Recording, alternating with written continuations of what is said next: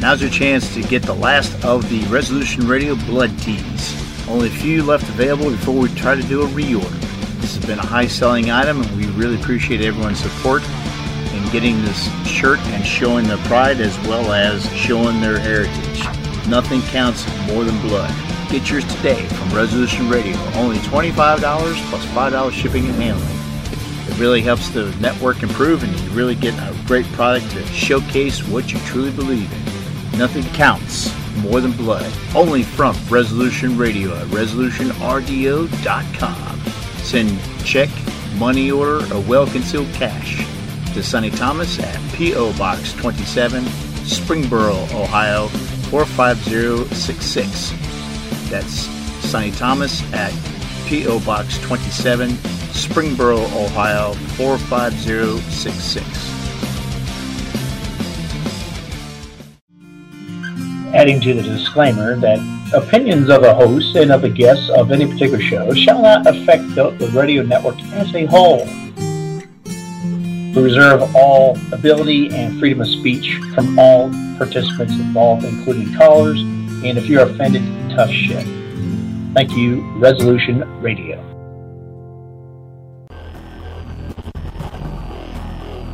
You're listening to Resolution Radio.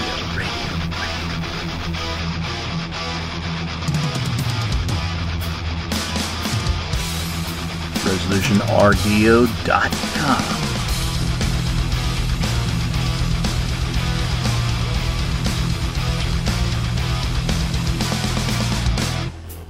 And now, the Nordic Frontier!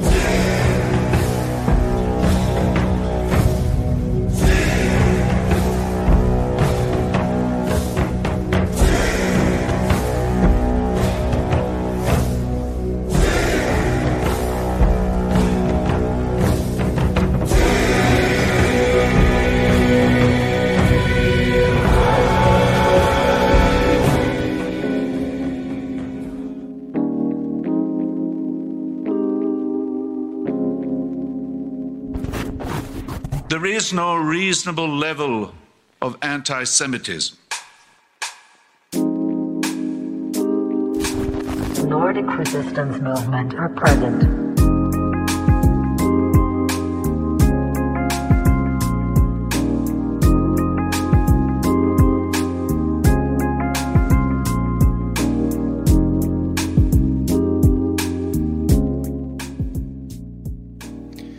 Greetings, comrades, and welcome back to the Nordic Frontier. It is the final solution to your podcast problem, and you have arrived. It is Nordic Tuesday once again, and we come to you live every Nordic Tuesday.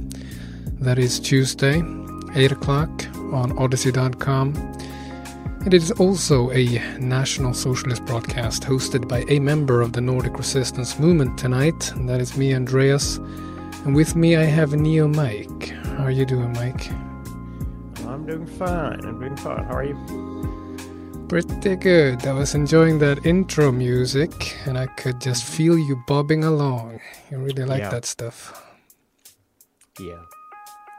The chat also. They really enjoy that rap. I think it's white power music.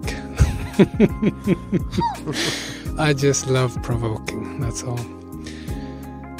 I think that there's going to be a divide in the nationalist movement. It's on the brink of happening. We had COVID shit, we had Ukraine, Russia, now it's hip-hop. Are we going to use the beats or not? Are we going to stagnate and go back to the caveman RAC music that the skinheads were doing in the 90s? I don't know. It's very provoking, very provocative having these opinions. I know. And I'm doing it for fun. I know you like the bits. But you don't actually like the music, even though it's pro-white. You would just have these people shot. I don't like the music. Doesn't mean that they should be shot. But yeah, I mean, there's worse types of music out there for sure. But I'm not. Not a big fan. Yeah, but you broke your foot. How did that go? How did you manage? Well, I didn't break it. I just twisted my ankle pretty bad. It was the snow. It's always the fucking snow. Yeah. No, I was snowing like crazy here last week. So I was like out for the fourth time the same day doing the snows. And we have this like, how do you call it? It's like a small metal thing just outside, like a threshold, or like a list for the garage. Yeah. And so usually, like I use a smaller shovel to kind of take the area before that, and then I use the bigger manual, the one you push in front of you, to take the rest. And you have to kind of, in order to get it in front of the snow, you just kind of have to have your back almost against the wall. Because I was lazy and didn't want for the sixth time to do as much with the small shovel. And I just forgot that metal thing is there. So when I took a step backwards, I did a loop-de-loop. Jesus. Hit my head in the garage door and fell on my ankle. I was probably like, if we were caught on camera, it'd probably look hilarious though, because I do find comedy in things like that, even if it happens to myself. So still recovering, but movement is the best cure. So trying to avoiding sitting still, which is kind of hard when your work demands that. But been doing a lot of cooking and stuff in the evenings, to keep myself up on the feet. Been doing more advanced recipes just to stay longer on my legs. Spicy recipes. Yeah. Nice. Can you put the load on the foot? Yeah, I can now. Like I kind of had to half force myself to do it the first 2 days. Yeah. But it's like, if you ever have any kind of like, stretched muscles or whatever you have, after you've not used it, so like if you wake up in the morning, it's worse before, like the first 5 minutes is worse than the rest of the day, basically. Oh yeah, before. Yeah. I've got an old gaming injury and always acts up in the morning before I drink my coffee and do my yoga. Then I'm off. Yeah, I don't know. I've had this hazardous past 8 days. Cut myself in the finger with a pair of massive scissors. Oh. I still don't know how the fuck that happened. So it was borderline if needing stitches, but I suffered through with some Jesus tape. Jesus tape is duct tape. In Finland, it's called Jesus tape because it fixes all problems. And Jesus does? Well, yeah, apparently true. You Christ cucks over there. God. So that's I don't know. I don't know what's gonna happen next. No, it's a good start of the year for sure. Myself, I know you know about my traffic incident that I had. The elements were against me, and shitty snow tires were against me. No, it's not the tires; it's the fucking snow. I hate snow. The only thing it does is cause problems. If it was summer and no icy roads, then I would still be on the road. Yeah, that's true. Yeah. It's always the snow. Yeah, but you mean a poor man can't buy all the 4 tires. I only have 2 new tires.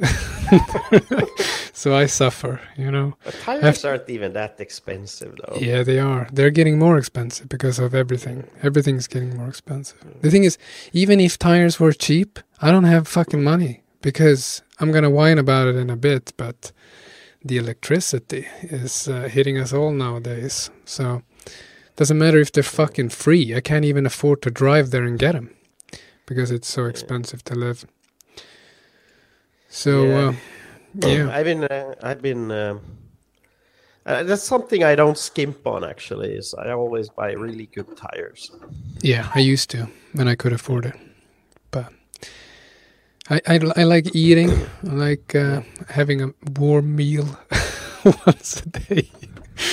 It's that's the stuff, and then getting home safely is not prioritized at all. So that's good and all, but tonight we have episode 252, and we're going to talk a little bit about political harassment, I don't know. I chose that as a topic. We got some other stuff, and then I hoped that Mike would bring like 2 hours of prep, and then we're good to go. We've got a show. We'll see. We'll figure out something to talk about. Yeah, for sure. So we have some donations coming in. We have Varulven from last show. Thank you very much. He gets one of these. May the blessing of Tyr be upon you. And we also have some cash coming in. Very nice. From Johansson and Peter. And you get one of these.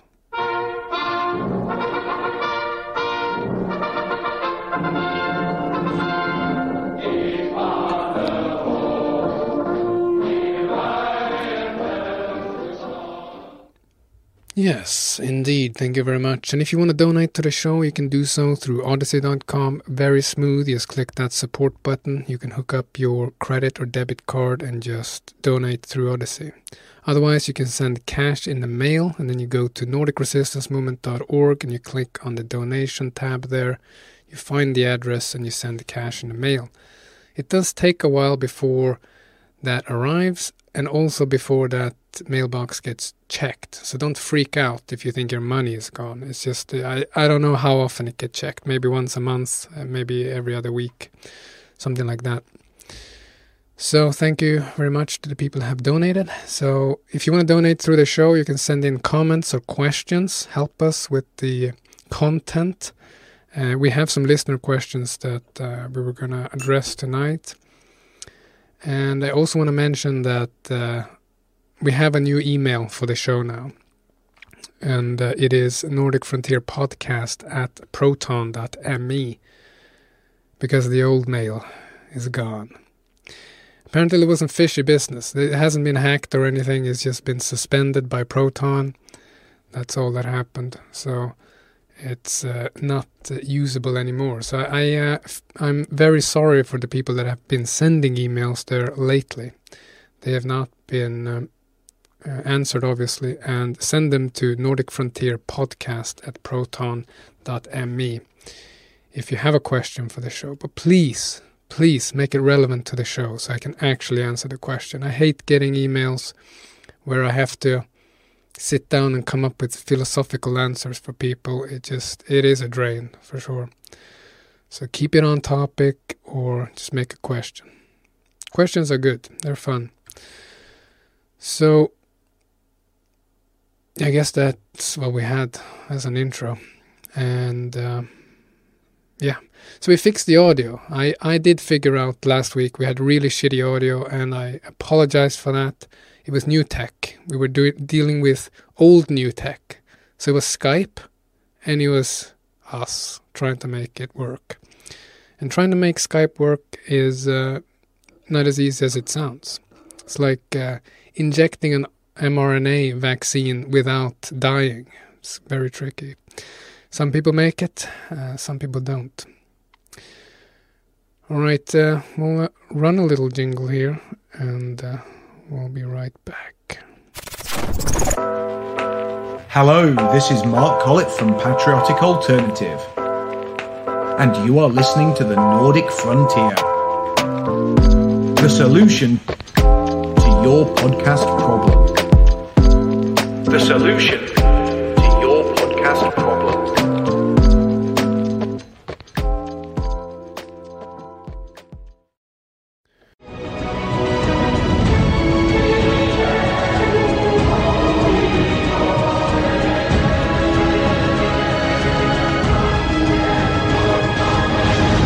You're listening to Resolution Radio.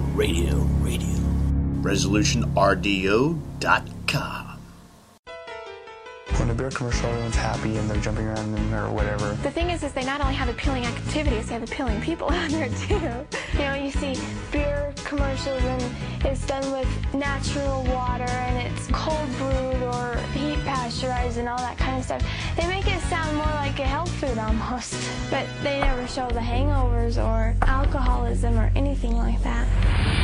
And then in reality, you're happy and then you're vomiting in the bathroom and then you're waking up sick the next morning with a really bad headache. Any person that says that beer is merely for recreational use is stupid because it's a form of alcohol. They just want your money. It's the people that sell the product that are getting the most out of it, not the people that use it. That's exactly what they're doing. They'll sell our beer and it doesn't matter what it takes, just sell it. No, they're not honest messages. They don't show the flip side of it, the results of alcohol. A public service message from The Church of Jesus Christ of Latter-day Saints.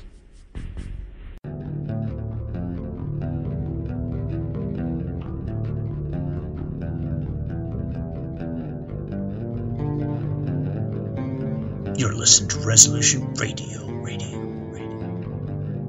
ResolutionRDO.com. Have we realized the assault against our lives, our liberties, our faith? To defeat this assault, Christians and all people of goodwill should have strategies to prevail in our faith and principles, which are simple. No need for a complex formula. One goal, one aim. A strategy like the heroic Christians of the past. We win, they lose. Nothing less. Big Q, Little Q. The Calm Before the Storm by a friend of Medjugorje. The strategy of heaven revealed. Big Q, Little Q. The Calm Before the Storm. Available on Amazon.com or by calling Caritas in the U.S. at 205-672-2000. 205-672-2000.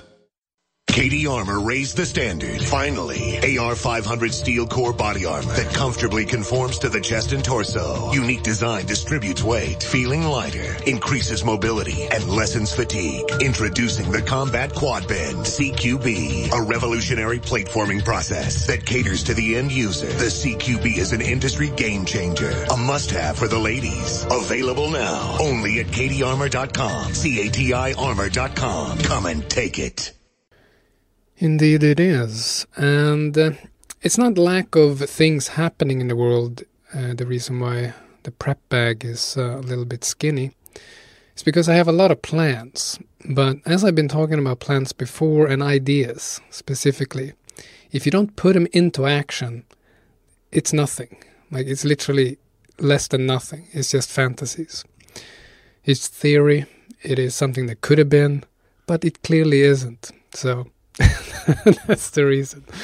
So you need to have some forward planning, and when you have a hectic life, like, I was telling people last week that I drove off the road, had to buy new tires, and then the water pump in the well broke. And again? No, last time it ran out of water. It ran out of water. Yeah, that's true.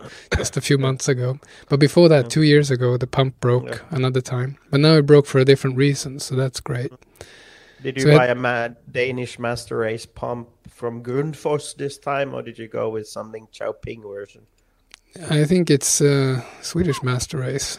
I'm not sure. Well, I'm going to check the brand on it. I got some good people on it, and that's all well and good. But the pump is literally twice the price from 2 years ago when I bought it brand new. So that was good. There was good news. I was like, wow, I'm glad they're making all that money. Good products, good money. If it's only 2 years, there should be a warranty on that shit. Yeah, if it breaks for not my reason. Like if it breaks because of the pump is shit, but the pump did what it was supposed to do, and it broke. So the warranty is not gonna... Why? How was it your fault? Well, it was an ice plug in the pipe, and the pump kept pumping, and it blew out the engine in the pump, and apparently that's not going to be covered by the warranty, but it is going to be covered to some extent by the insurance, the home insurance. So we'll see what we get out of that, but it's not good news. And then we get slapped with the electricity bill. That's the one. Yeah. So. Oh yeah. Do I have a story on that? Yeah, for sure. Yeah, go ahead. No, you can do it for sure. Let's get into it. No. We also got our electricity bill here, and I was like, well, that's pretty high. And here's the kicker. We used less because now this usually I use don't use as much. Like I use electricity as part of the heating, but this year I just decided that I'm gonna annoy all the Green Party members and release micro toxins in the air by using firewood. So I basically shut down all the heating in almost every room except for the wet rooms, because that's you don't want any mold issues or stuff like that. Yeah. And also in the bedroom, but everything else, and then just used firewood, and it keeps us really toasty and warm and nice. Actually, it's almost too warm most of the time. But I just want to annoy everyone that asks me to save on energy, so I just keep on burning wood. But here's the kicker. So we used less energy, power, in the month of December than we used in July. And the electricity bill was over twice as expensive. So that's how much it's gone up. So how much is it per kilowatt hour? Do you know? I think it's 30 cents. On the kroner? No, euros. Oh yeah, your euros. So how much is that then? 3 kroner? That's 3 kroner. Yeah. Is it? Jesus Christ. That is a lot. Plus the transfer fee, whatever the fuck that is. Yeah. That they take. So, we're getting screwed. But it's kind of so I obviously had foresight when buying this house, was that I want other forms of heating as well. So, you have a mix. So that if the power goes, a lot of people that have this, what is it called in English? Bergvärme, for example. Yeah, I call it mountain heat, ground heat. Yeah. So that also, is dependent on electricity because you need the pumps running. So I had thankfully foresight. So I stocked up on firewood and shit tons of it this end of the summer. So we haven't been, but it's still crazy. Considering that you'd think that that normally in December, which is one of the coldest months, your energy use would probably be 30 to 40 to 50% more than in the summer. And now we're spending less than in July. And we're still paying over double. So you just have a furnace, or do you have some sort of hookup to the radiators? No, did you say that? No, we have this, in the Nordics, it's not like in the Americans where they have this little fire stove. We have these that they store the heat. So when you burn firewood, it actually stores the heat. Yeah, I just mean massive. That's the center of the house. Yeah. So but it doesn't go into any pipes or anything. Yeah. But we're lucky in the way our house is laid out. So if you leave the doors open to the rooms, it's really we're averaging 22 to So when 22 to 23 degrees, like indoors, that's which nice. is way warmer than you would actually need. But you should post pictures of yourself in like 24 degrees, like sitting there in your underwear or whatever on social media, like sitting there in your shorts and your t-shirt, sweating. You're like, oh my god, it's too hot. People love that. I think like the perfect indoor temp is like 20 to 21. But it's kind of like this plastic straw thing that if they're trying to tell me what the fuck I should do, I'm going to do the opposite. So if they tell me that I should have 19 degrees and freeze my balls off just because like they tell me to, I'm not going to. Nah. I'm just going to to the stove. We have about 17 degrees when we wake up and then it heats up. You get the kids running around, they'll heat up the house. And then... you have 18 degrees in no time. Yeah, when it's like warmer, like right now, so you just throw it on in the evening, and it keeps you like it keeps it above 20 here for until the next evening. And when you get to like when it's minus 15 and above, then you kind of have to burn a little bit in the morning and then a proper one in the evening, and that keeps it really warm. Oh, nice. All right, so we got some donations coming in here. We've got Peter Gibbons. He say, what do you call a group of nibbers? An auction. And 1980s Chrysler Cordova says, a little donation for your great efforts. Thank you very much. We have Alexander Nack saying smiley. Nice. And we also have Archie saying, I live in a city that has the same climate as Harbin, China, ice and snow. I like the cold because I hope that it will discourage the nibbers from coming here, but I've become a visible minority in my part of the city. What pulls them to cold climates, and will energy costs drive them out? What pulls them wherever they're going are Jews and the politicians putting them there.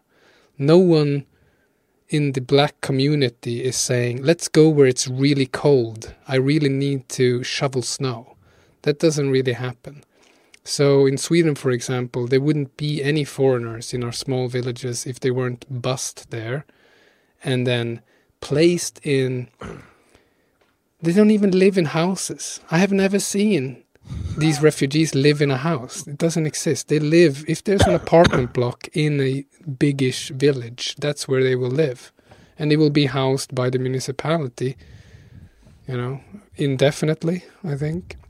That's what happened in Filipstad. I just had a conversation about that earlier with someone that said that immigration is a net economic positive. Of course, he was. And I was like, yes. Just look at Filipstad, and we've spoken about that a few years ago when it was going on. I enjoy when someone uses that argument because me and economics. Yeah, but it's it's open goal for sure.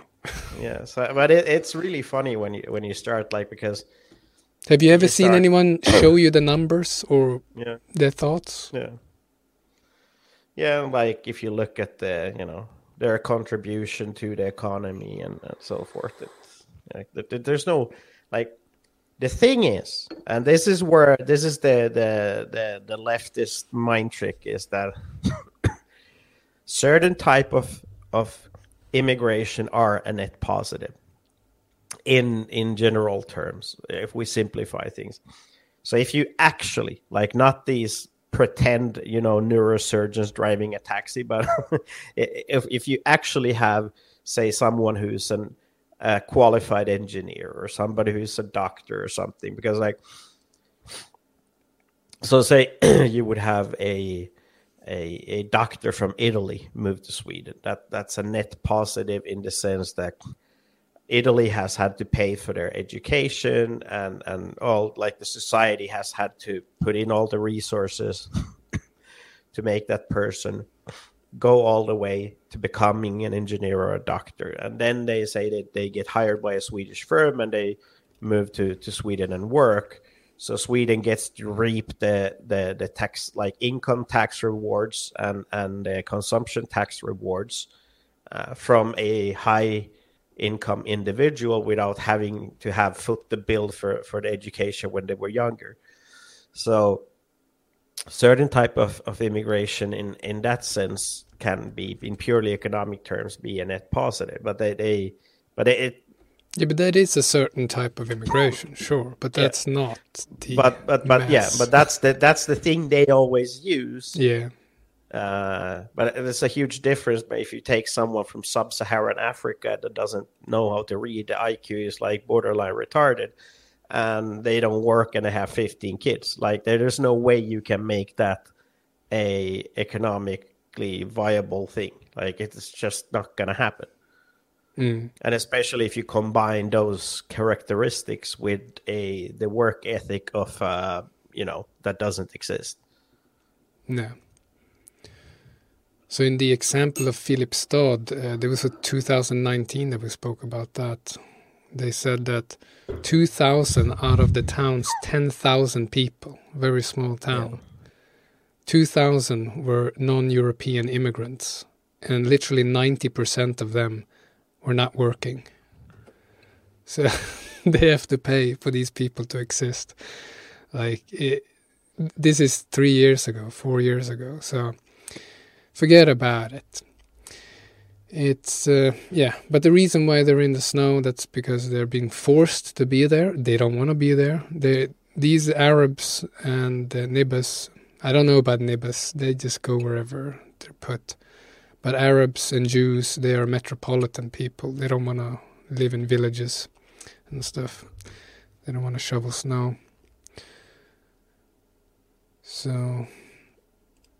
Well, yeah. Yeah.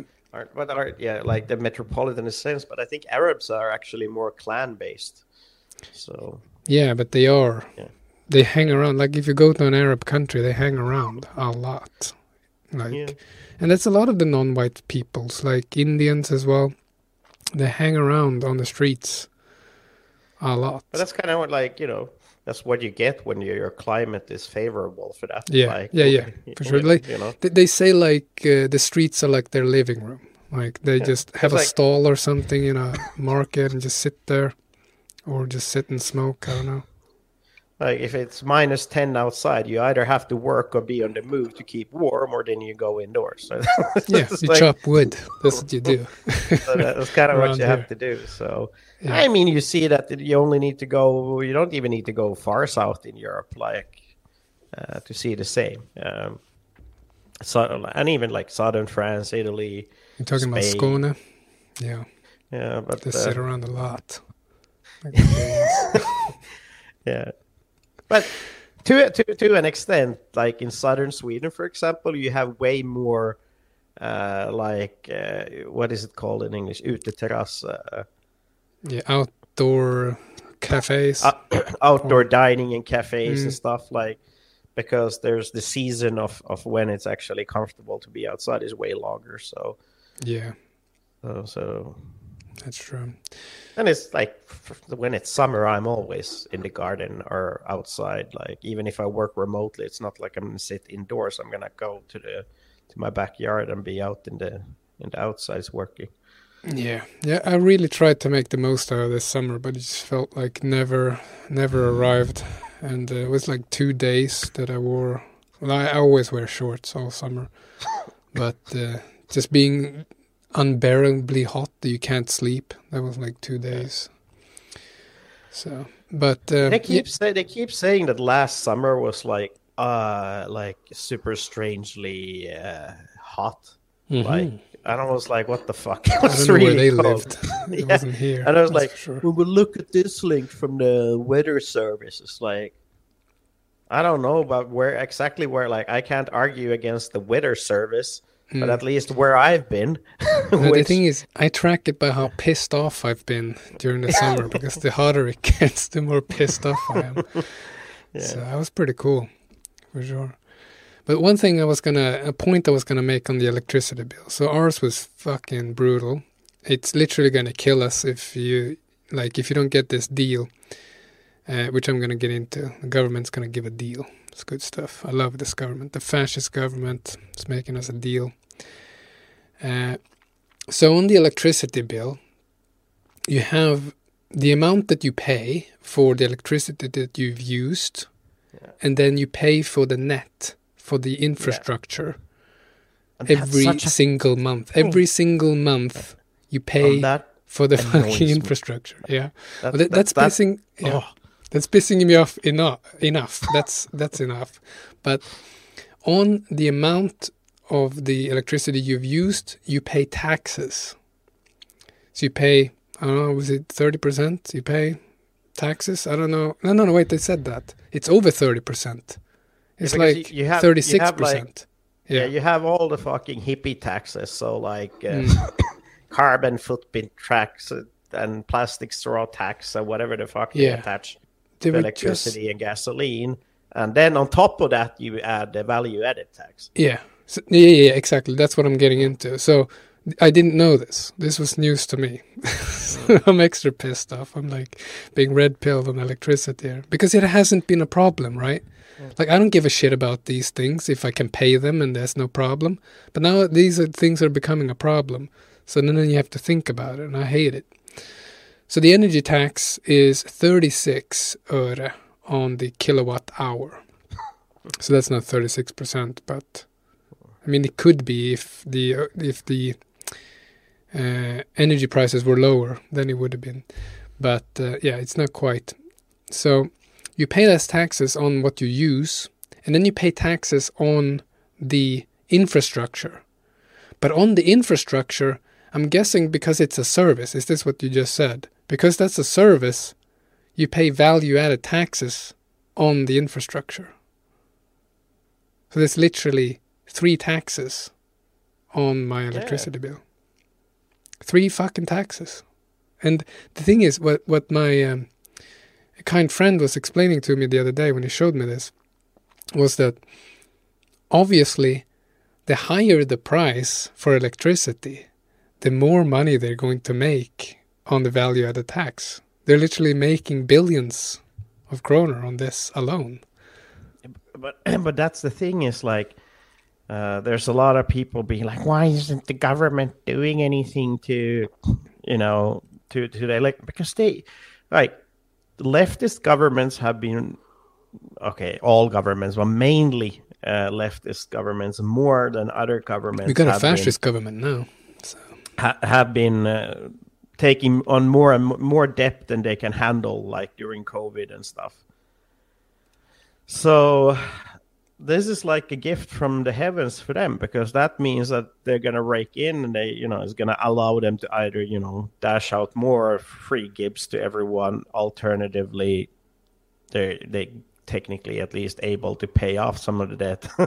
But there's no incentive. And same with the, I don't know how it is in Sweden, but in most countries in Europe, the way the value-added tax works on electricity is that it's put so, normally if you go and buy a cucumber, so it's the price of the cucumber plus the value-added tax. So the value-added tax is calculated based on that cucumber. So say it's 1 euro cucumber, and you have 25% value-added tax. So the price of the cucumber is 1.25. But the way it often works with electricity, so in gasoline taxes, you have the price of the gasoline, then you have like an energy tax, and then you have some environment tax, and maybe another tax. And then the value-added tax is calculated on that price. Mm. So you're being taxed on the tax. You're taxing on the tax, yeah. So right. It would be like you would have like the cucumber again. You had that cucumber for 1 euro, and then you had like a 10-cent environmental cucumber tax, and then you have another 5 cents on 5 cents on I don't know, let's call it farmer tax. So and then on top of that you would pay the 25%. So then that you would pay like 140 my math, €1.43, I think. Yeah, so you would pay, €1.43. Oh, so you would pay taxes upon the taxes. So the government's rake is, for that €1 cucumber, the government would rake in 43 cents, which is this fucking insanity, and no one is saying anything about it. And you know, have you ever been to the United States? No. So one thing that annoys me in the States is that they always give in the store, they give the prices without tax. So if you collect crap for, say, $10 into your basket and you go to the cashier, the sum you're going to pay is more than $10 because they added the tax at the when you're in the checkout. So you kind of like, that annoys me as a European because like I've noticed that when you order online that they add the VAT in the checkout. Yeah, so that as a European it annoys me because like I'm used to always knowing about how much will this cost, but of course if you live in that daily, you know, you get used to adding 10% or whatever the thing is in your state or so forth. But the beauty of that thing though, which is why I would like us to have that same system here, is that would make people realize how much fucking tax they're paying. So like if I owned a gas station, say, I would have, you know, the signs that every gas station has that says the price. I would have a second sign next to that sign that would, with big ass letters, say without tax. So that every person driving in and filling up a gas tank and company, like if our companies weren't so fucking cocked, they would make sure that every receipt would have like printed in massive ass letters that this is how much of your purchase went to taxes. And this is how much it would have cost without, because that like and that's kind of the beauty of the value added tax and it being automatically baked in, is that people, the only tax they react to is what is taken from their payslip. Yeah. So like but this is why we're saying like we're paying 75% tax out of our earnings. Yeah, it's called the effective tax rate, and I think it's like 60-70% in the Nordics. But because like people like say that you have a 20% tax. So you're going to be like, all right, okay, 20%. It isn't that bad considering, you know, all the infrastructure, healthcare, blah, blah, blah you get. But then they forget that most people live pretty much paycheck to paycheck. So like especially the part of the society that belongs into what we would call the low income part. So they would live paycheck to paycheck. So while their income tax would be like 20%, they forget that, say in Sweden, its value-added tax is 25, right? Yep. Yeah. So they because if you live paycheck to paycheck, then you're not paying 20% tax. You're paying 45% in Sweden. Because if you don't have anything left over, that means that if all your disposable income goes away, that means that you each month you pay taxes 45%. If you earn 100K, and this is what these so-called social democrats like to say, that we need to tax the rich. But the thing is, even with the marginal tax, I think it's 50%, right? I think it's the same in most European countries. So once you hit like a really, really high income earner, you start paying 50% tax. So say that you earn 10,000 euros a month and you pay 50% tax. And you have your normal living expenses, a little bit. You're still probably going to have disposable income, like meaning once you paid all your dues, you're still probably going to have $2,500 to put away for a rainy day or save or do whatever you want. So even that, so this is how they keep, you know, cheating the electorate. They're like, we got to tax the rich. But the rich can afford in a way to pay that tax because sure, it sucks for them as well, but they're not going to be living paycheck to paycheck. So that the tax, so while the rich one is paying 50%, but they still have 2.5K over to do what the hell they want with at the end of the month. Save it, invest in stocks, whatever. If you live paycheck to paycheck, you're still paying 45%. So in reality, it becomes like the rich person is then paying 5% more. But on paper, it looks like they're paying, 30% more than you are if you're low income. And people, they don't never stop to think about this. Yeah, but I think we spoke about it at some point. But this tax ladder really hits hard on the working class that just barely makes it onto the next step of the ladder, and then ends up paying like more taxes than before, actually making less money than if they were just slightly lower. So sometimes you don't want to pay raise, and sometimes you don't want to work a weekend because it's going to put you just on the next bracket, which will take away more money. So that's silly. But the thing is, like they were saying in the chat, taxes are fine if you have a socially responsible government. There was Plankion that said that. That's true, but we don't have to have these high taxes. This is because we have a collapsing society that they have to mend while replacing us racially in our country. This is a very expensive project. If we didn't have all these burdens, we could live pretty fine and dandy. And the proof of that is like Vattenfall, for example, is a state-owned energy company. They're the ones, of the biggest in Europe. Yeah, they're the ones making all this fucking money, and they're reporting these record exports while Swedes are paying out of their ass for these electricity bills. Both the exports and the extra big bills we have to pay to Vattenfall, that's supposed to be our money. That's a government-owned business. We have the same here in Finland, but even worse right now, because of Fortum, which is the Finnish version of Vattenfall. Yeah. State-owned, one of the biggest. I think Vattenfall and Fortum are probably in the top biggest energy producers in Europe, because the Nordic countries has a lot of energy. So Fortum sold the energy grid that we were talking about earlier some years ago. The European thing, or no, but the infrastructure. Yeah. So they used to own part of it. So they sold. So the state-owned company sold part of the grid that they own to a multinational corporation, who immediately, of course, raised prices, because what the fuck are you going to do? Because you can't pick who's delivering your electricity. And I think I'm paraphrasing, but I think they got 8 billion euros for that.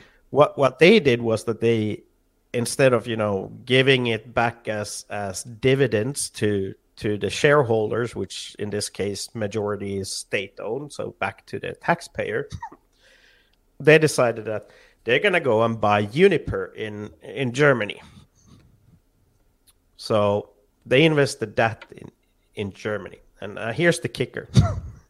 Uniper makes most of their electricity in gas, by natural gas.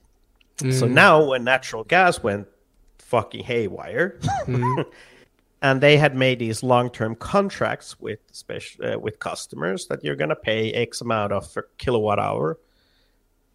And then the German government came in and said, no, you can't, like, you're tied into this. So the Fortum, through Uniper, had to buy natural gas super expensively and sell the energy really cheap because they made contracts, which is completely fine. And in a normal circumstance, they would just go bankrupt and that's it. Because they made bad business. But here's the thing is, instead of letting it go bankrupt, the German taxpayer, as well as the Finnish taxpayers, pumped in money to this fucking Uniper thing.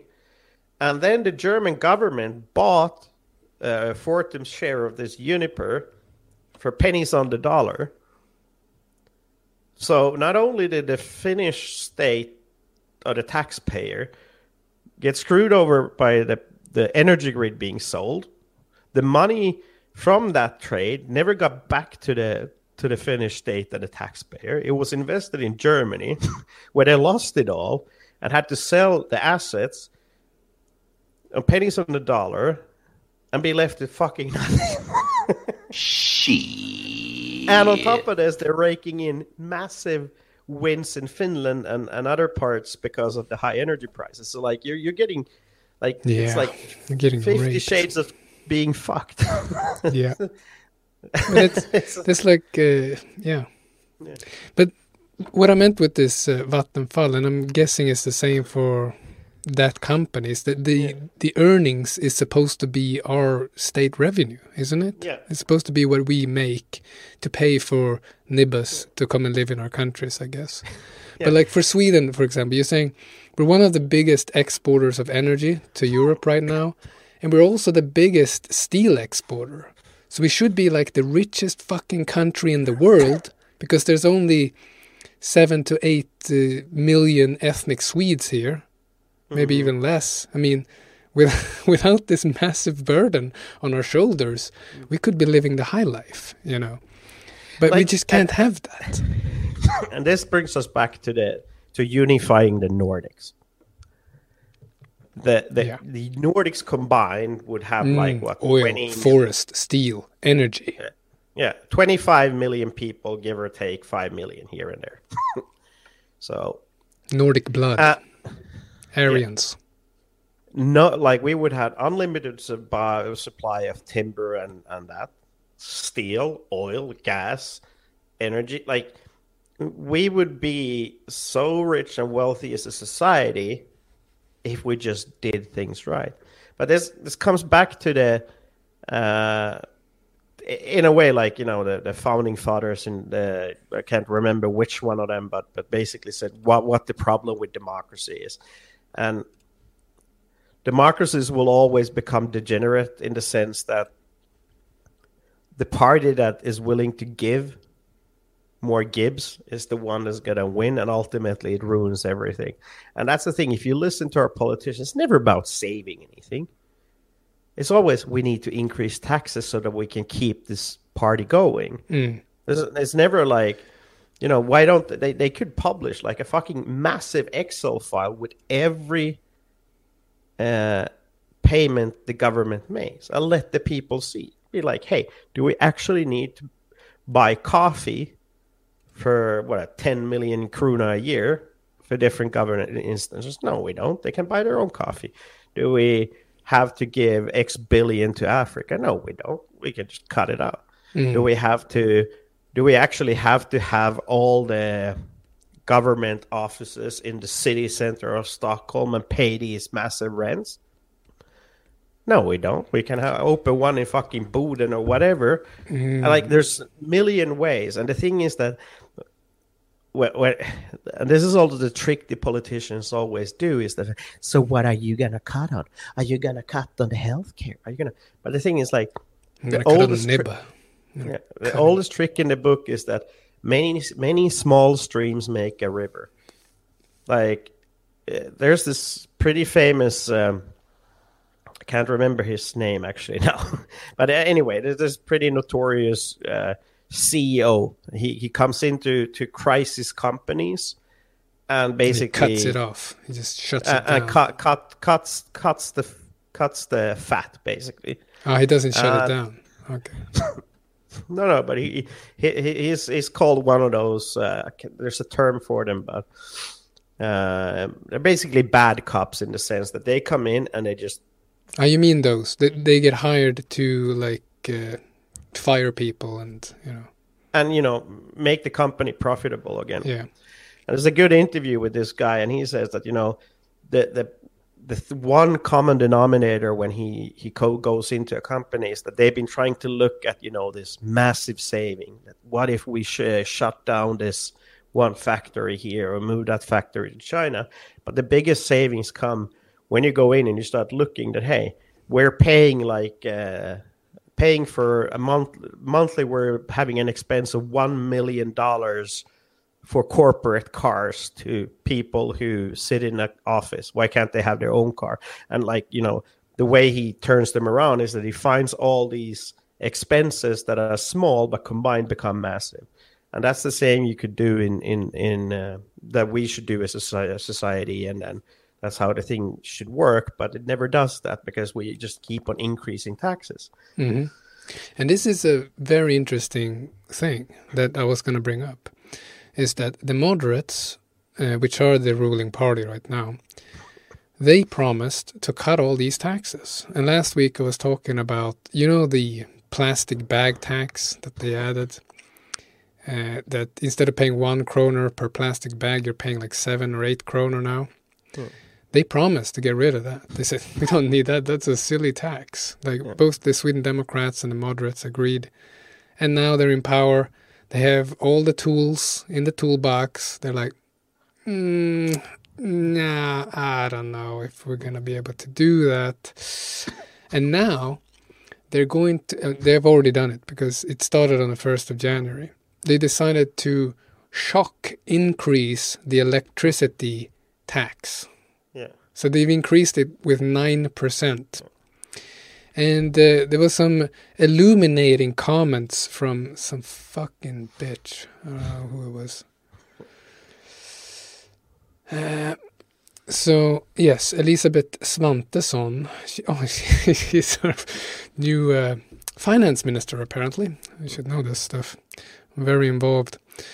So she says that this shows why inflation is bad, basically. Mm-hmm.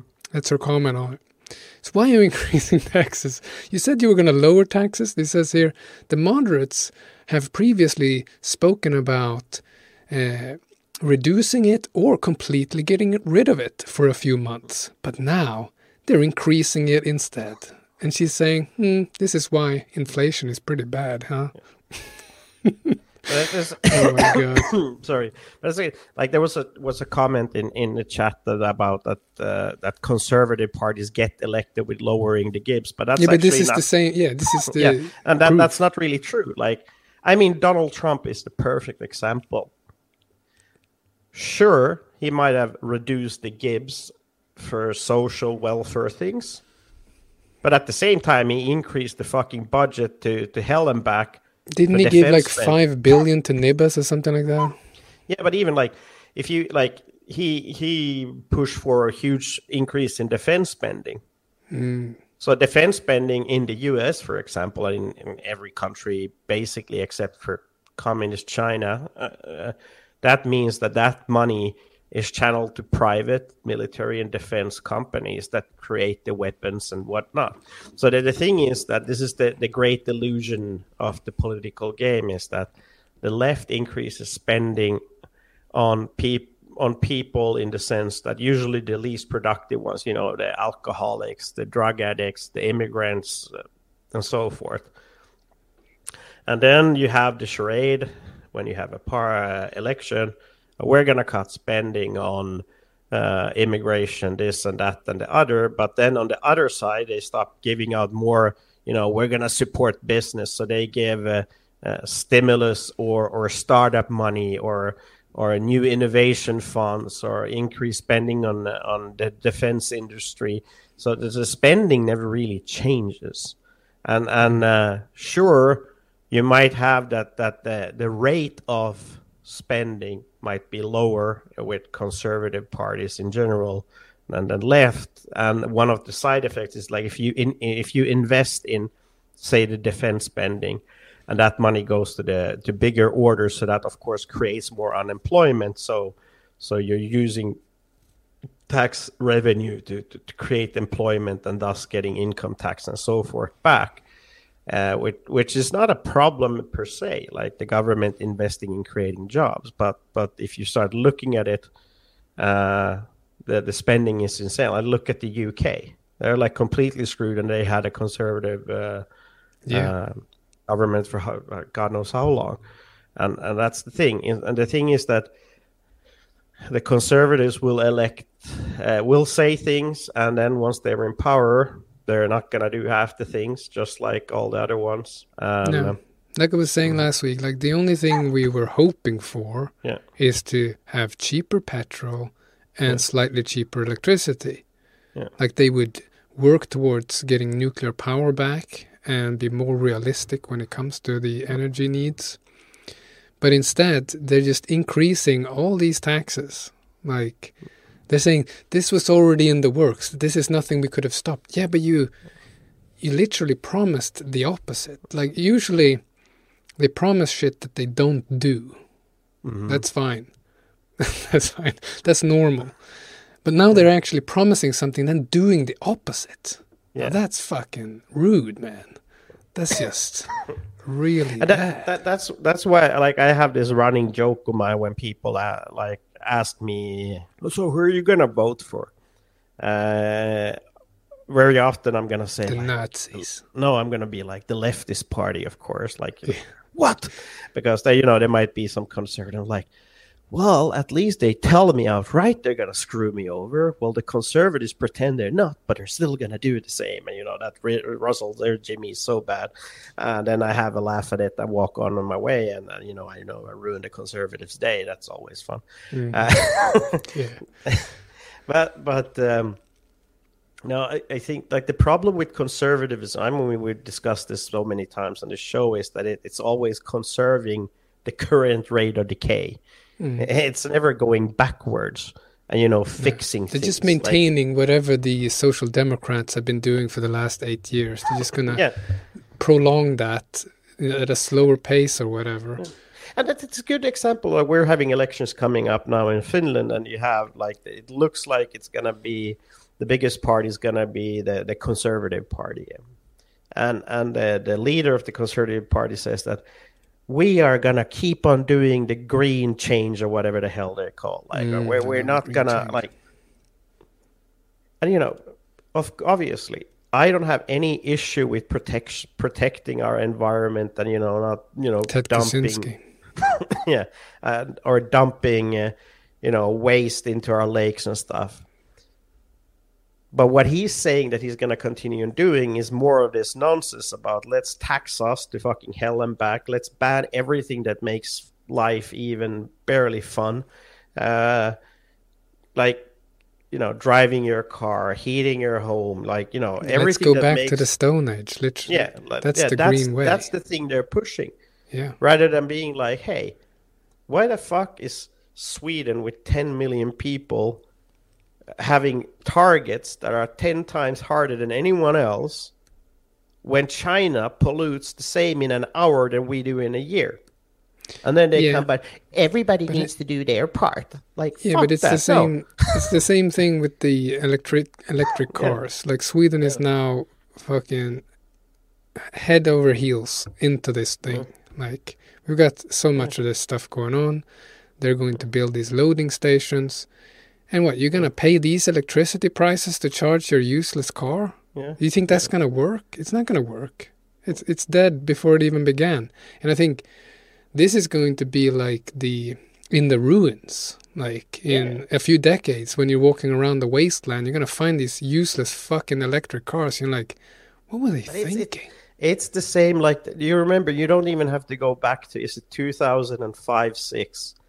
We had the last round of this, and remember back then, everyone would get an ethanol car, and the mixed fuel cars. That was fucking shit. Everyone was fucking crazy about them. They bought them, and they paid huge extra cost to have this like mixed fuel engines and whatnot. And then it just, it fucking flopped because obviously it flopped. And this is gonna be the same thing. And then you have these idiots that paid 60 to 70,000 euros to get an electric Tesla, and no one wants to buy them, and then they're gonna go and cry in media, but hey, the government taught me that I'm gonna buy this one, and now I'm broke and I have and they're gonna be, I'm gonna sit here with my gasoline clunker and just laugh at them.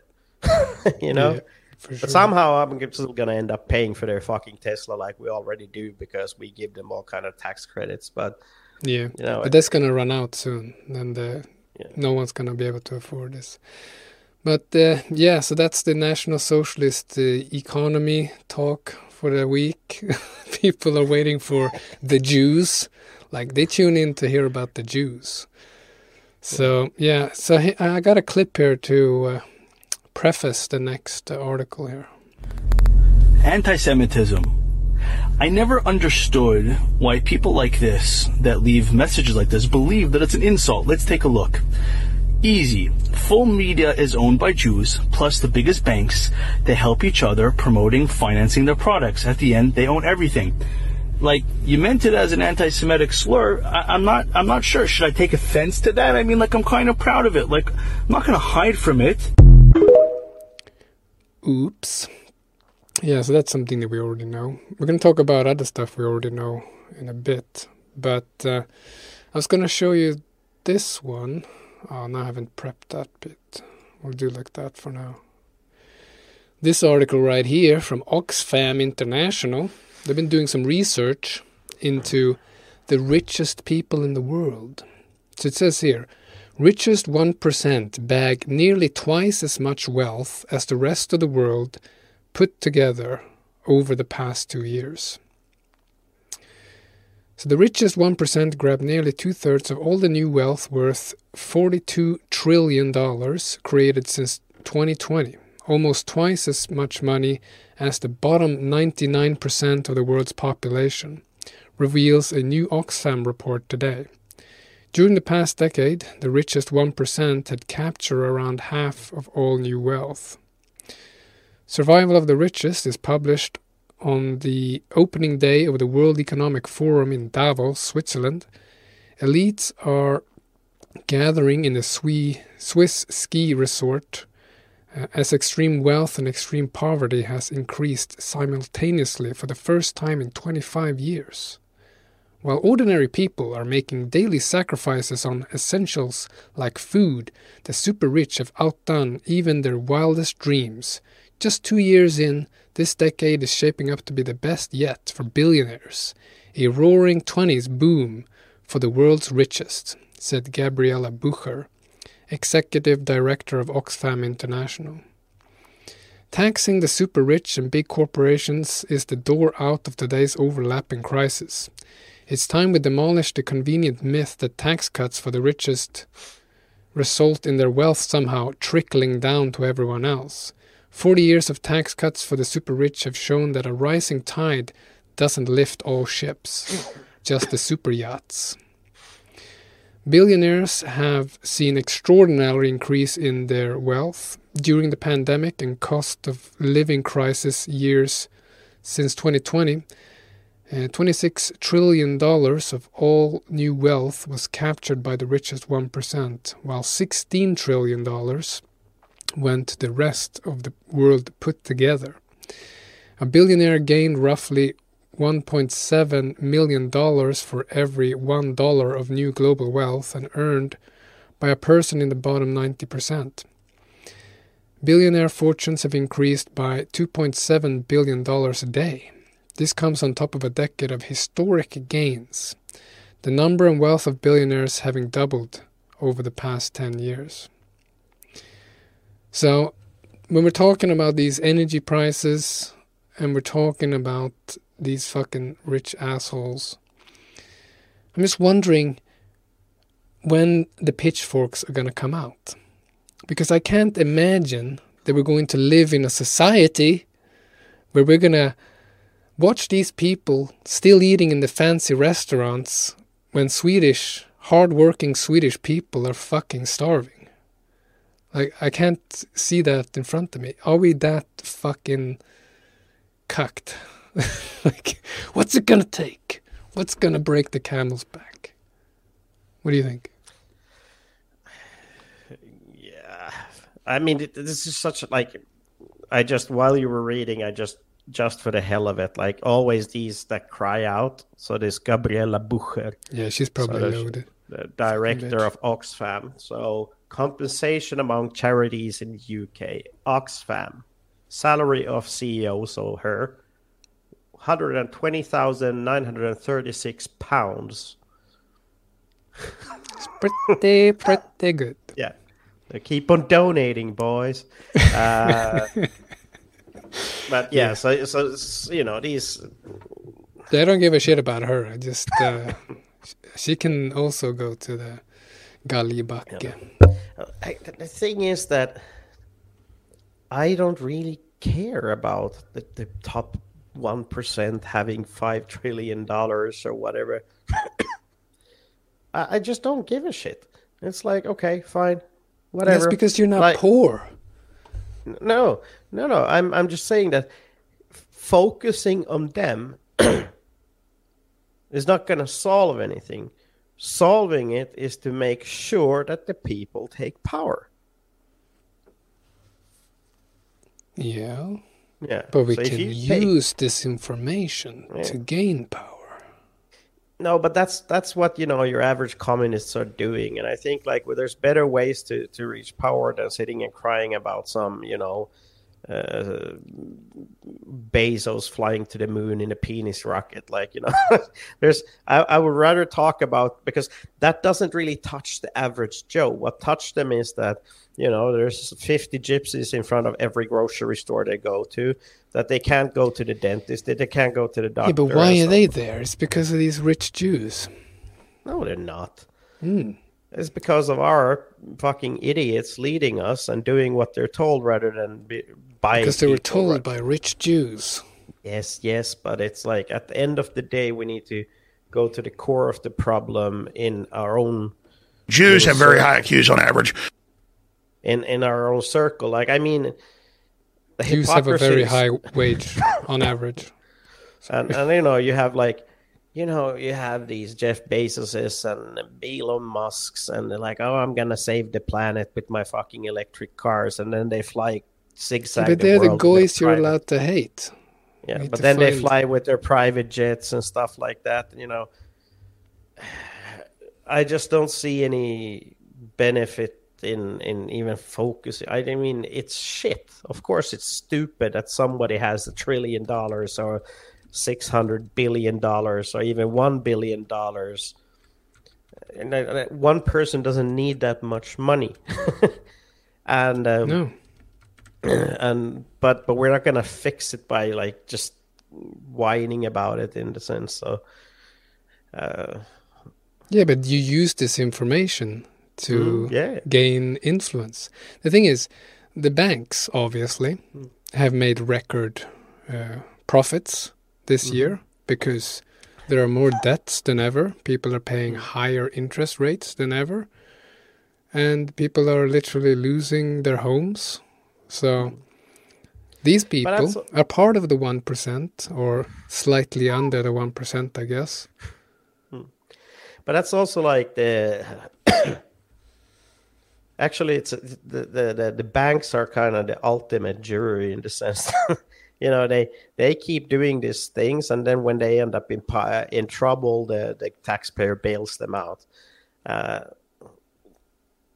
But considering that all these, in a way, I'm welcoming the higher interest rates and that, because a lot of the people that you would meet on the street or whatever, that you would talk about political issues, they would not give two shits because they would have their Tesla, they would have their nice inner city apartment, they would, they were able to live in their own little bubble because of the low interest rates.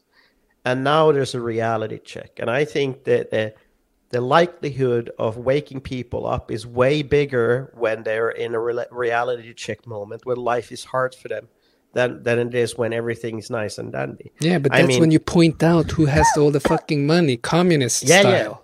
Yeah. We can do that. I'm not saying we can't do it. Personally, I don't really care. We're doing it.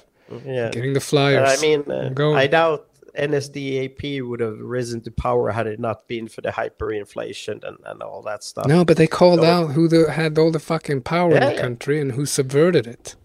Yeah, but we need to, and we can do it here. We should focus on our domestic individuals rather than somebody living. Yeah, for sure. But you have a problem. That was kind of my point. You have a problem here. You have a fucking problem. We live in a globalist world. Yeah. And as this documentary that I've been meaning to watch and haven't, it's a very good documentary that I started to watch by Jonas Nilsson that's called The Power Brokers You Didn't Elect. Yeah. And that the first part of that documentary goes through how a lot of people think that the family Wallenberg in Sweden has a lot of influence, a lot of power. But actually, BlackRock owns most of that, or parts of it at least, and have obviously a lot more assets than Wallenberg combined. So you have that globalist problem, and the BlackRock is part of this 1% that owns basically everything on this planet. And if we don't make people understand that no matter what happens in their life, like for example now that you can't pay your house and you have to sell it, now BlackRock's going to come in and buy it at a fraction of the price that you bought it for. That's how it works. That's what they've been doing in America. Yeah, and that's what Jews do in every economical collapse. They're always there to pick up the scraps. But I think it's Blackstone. They're BlackRock and Blackstone. I think Blackstone is the one doing the home buying. No, it's BlackRock. but what? There's one thing that, like, if we can go on a little tangent here, and like you said, like they pick up the grains, you know. But if you look at, I keep mixing them up. BlackRock is the one that has the ETFs that anyone can kind of buy in on, so in the public market. And Blackstone is the private equity thingamabob. But the thing is, there's a built-in problem in our circles. And it is that we are so against all this speculation and all that we don't want to touch it. That's right. But if we played the game a little bit right, we could have a National Socialist Investment Fund. No. No, that's the problem. But you We're could burning it to the ground. And you know, we could pool resources and buy influences in company, like, you know, play the game their way. And instead of, you know, if we buy a big, like, if once you pool enough resources like BlackRock and they have that, say that you pool enough resources, instead of going and owning a big share of Audi and saying that you're going to sponsor a pride parade, you can go in and say, hey, actually, you're going to take an anti-pride stance. You know, once you've got the shekels and the control, you can start doing a lot of things.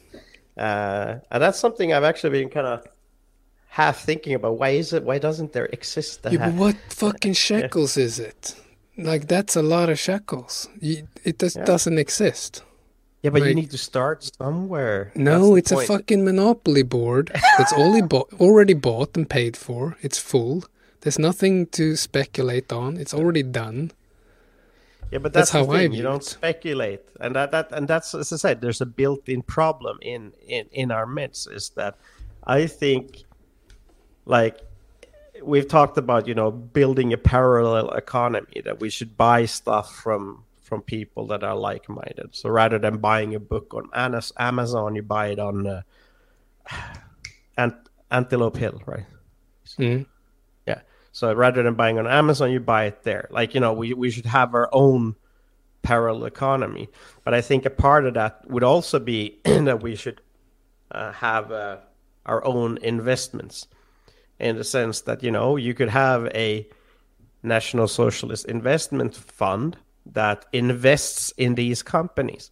Like but what bank is going to allow that when all the banks are run by Jews? No, but you have your own investment fund. That's what I'm saying.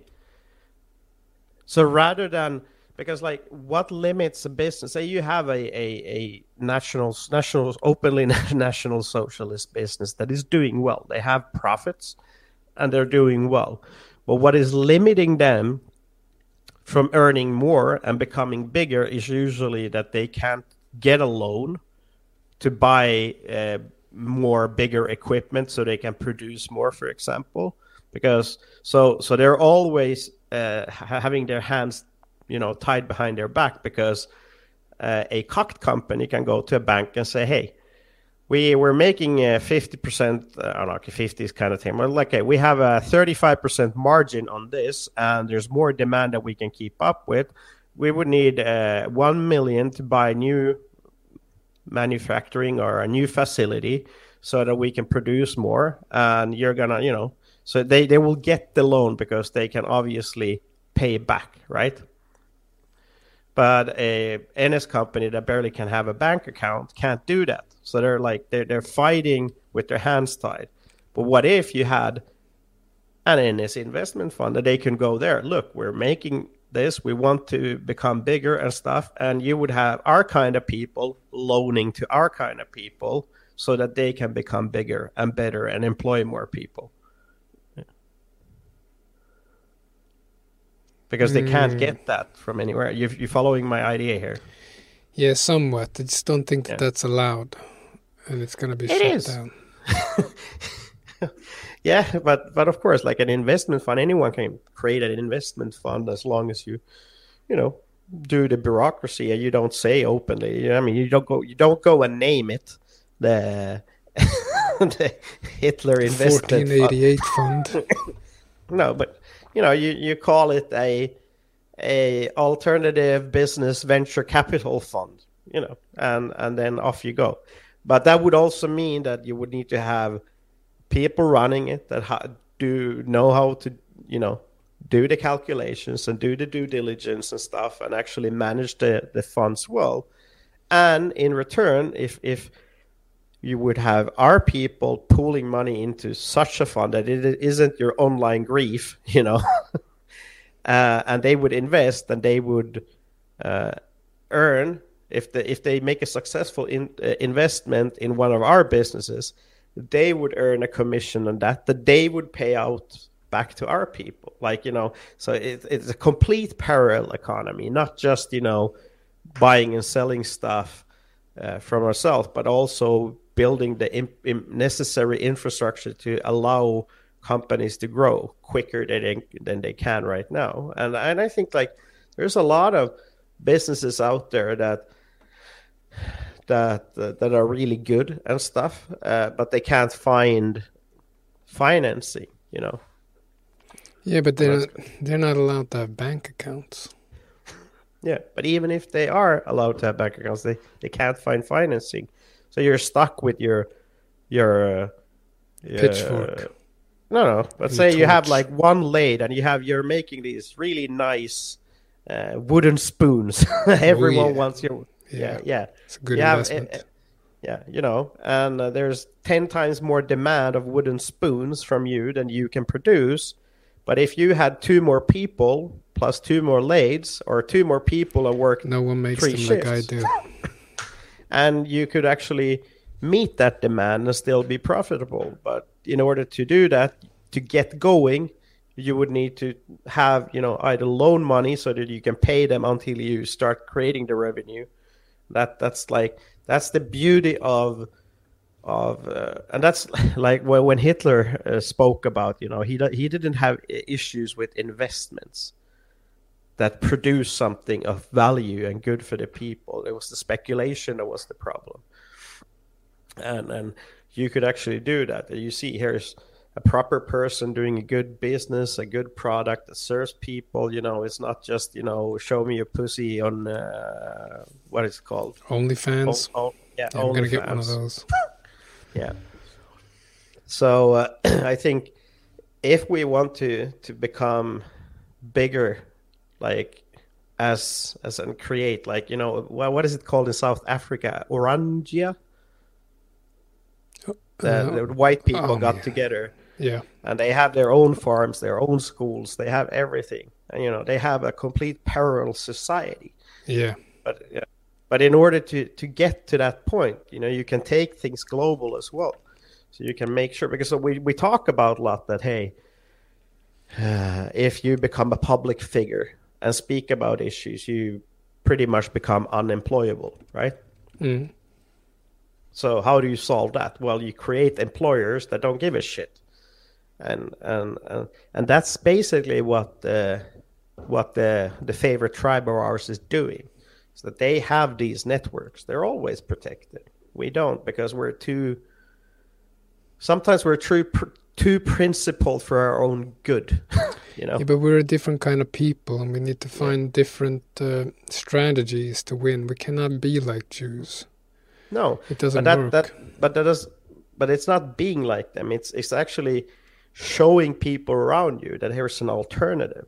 That rather than going and working for that store that sells Pride bags, you can come here to Andreas Wooden Spoon Factory and earn a little bit better and also have fun while at work. And you don't need to feel that you're going to get fired because of your social media posts unless you post some alpha shit. Yeah, that's true. But I still say fuck the 1% and the Jews that are gonna eat nice meals while we starve. And I do hope that the Nord gets some fucking backbone at some point when they're gonna break. We'll see.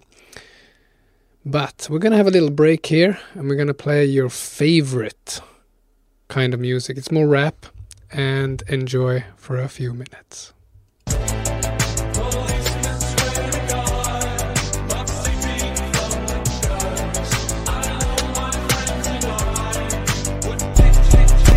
Came from the dust, it was settled in the stars. To this planet I be thrust, just to bless it with bars, to give morale to the soldiers. Those standing on the shoulders of the soldiers before them. Most of us came from the forums, and now we're here in the streets. We've suffered many defeats, but brother, what's a lost battle when the war was in reach? Cause we were born to be citizens of the kingdom of discipline. Gotta say what I feel, the Roman spirit is real. You can't ignore it in peace, you know you're missing the piece of our God-given destiny to rule this world at very least. Cut the shit, just admit you've always been aware of it. You wanted answers and you never got them from your therapist. Well, here it is in English, it's the same in other tongues. You'll never find yourself until your final destiny is done. So no matter what happens, when I die I'll be laughing, cause all they'll get is my flesh. S-P-U-R to the death, and it's like I feel it in my bones. Only place I feel at home's in the columns. Always fighting, but never alone. I think awake, dreaming, with eyes open, always hoping. Making legionaries out the broken is the slogan. I can feel it in my bones. Only place I feel at home's in the columns. Always fighting, but never alone. I lay awake dreaming, with eyes open, always hoping. Making legionaries out the broken is the slogan. The only way to fly higher is a course through the ring of fire, carrying the torch of a glorious empire. And to sit back and contemplate the grit and the grind of your great-grandfather's legacy he left behind. Cause every drop of his blood and sweat he shed it for you. He didn't do it for parasites, he meant it for you. And all I said I would do, I'm steady getting it done. You either die as a hero or live in shame as you run. You wanna bear the torch's fire that you're playing with, son. Infidels fear me, but the faithful can hear me. I'll make it happen, and even as I bow when you're clapping, I'm here to tell you we'll all die together, looking back laughing. I can feel it in my bones. Only place I feel at home's in the columns. Always fighting, but never alone. I lay awake dreaming, with eyes open, always hoping. Making legionaries out the broken is the slogan. I can feel it in my bones. Only place I feel at home's in the columns. Always fighting, but never alone. I lay awake dreaming, with eyes open, always hoping. Making legionaries out the broken is the slogan. I can feel it in my bones. Only place I feel at home's in the columns. Always fighting, but never alone. I lay awake dreaming, with eyes open, always hoping. Making legionaries out the broken is the slogan. I can feel it in my bones. Only place I feel at home's in the columns. Always fighting, but never alone. I lay awake dreaming, with eyes open, always hoping. Making legionaries out the broken is the slogan.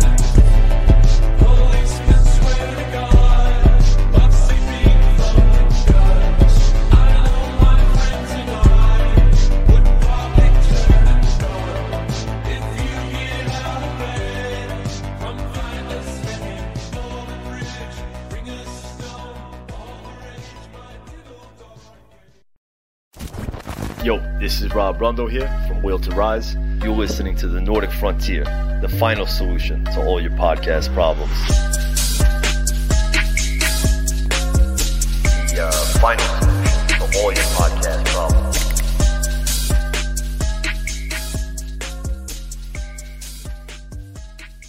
You've made a serious investment in protecting yourself and your family. You've purchased the gun, the ammunition, the training, and even secured a license to carry in your state. You know the Constitution and don't believe you should have to pay for a right that you already have as written in the Second Amendment, but you are law-abiding. Now you are considering the legal defense options you should have if you ever have to use a firearm. Self-Defense Fund is a comprehensive litigation membership backing you on appeals, legal expenses, court costs, and more. Up to $1 million per incident and unlimited attorney costs per member. Discover selfdefensefund.com for yourself. Any weapon, any state, any time. You're listening to Resolution Radio.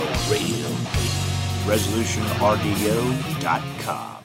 Are you prepared to bug out? Infidel Body Armor and an Army Ranger have produced a high-speed DVD and book to show you how to drive in combat, patrol, and how to survive in combat. Skills you'll need when it hits the fan. Go to DrivenDVD.com. DrivenDVD.com. Today we call it bone broth, and for thousands of years our ancestors enjoyed its benefits before it became lost to our modern diet of processed junk. We are now introducing Caveman by InfoWarsLife.com, the ultimate in true paleo nutrition with bone broth, turmeric root, chaga mushroom, and 7 total primal superfoods in a single great tasting formula. Caveman. It's those people living in the wilds having to actually build civilization that are our superior ancestors, and we need to do everything we can to recapture that. Everyone knew that you used all the parts of the animal. You used the meat for sustenance, the fat for cooking, but you used the bones for strength. From the outside structure full of minerals and key cofactors to the marrow that produces the blood for the body. This is the engine of the life essence. I'm a long way from the caveman my ancestors were, but I'm sure as hell trying to get back to that essence that made us what we were, and this is a big part of it. I know you're going to want to check out Caveman Ultimate Paleo Formula for yourself at InfoWarsLife.com today. Kanye West doesn't like us. I don't know if you noticed. He said, Jews control the media, and Jews control the planet. 2 weeks after he said that, he got kicked out of the media.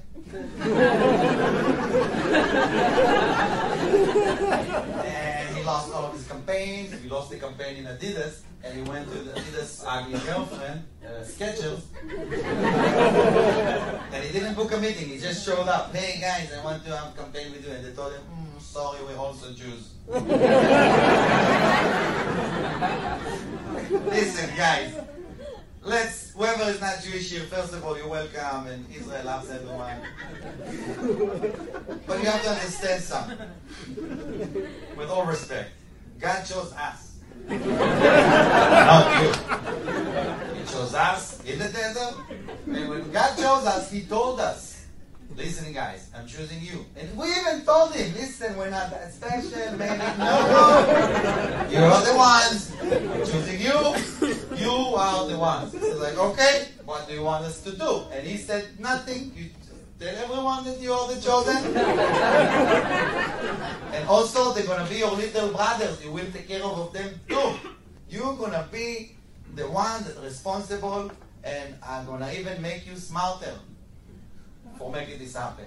And that's what He did. He made us smarter, and He gave us the planet to control, and we're doing an amazing job. So there's 2 clips of Jews basically making jokes about running the world. And it is kind of funny, I have to admit, when he's saying things like, in passing, that's why we rule the world, or that's why we run the world. It's just that we're not allowed to say that. We could make a lot of funny humor based on what Jews do, what Jews are, what they have done. But we go to prison when we do it.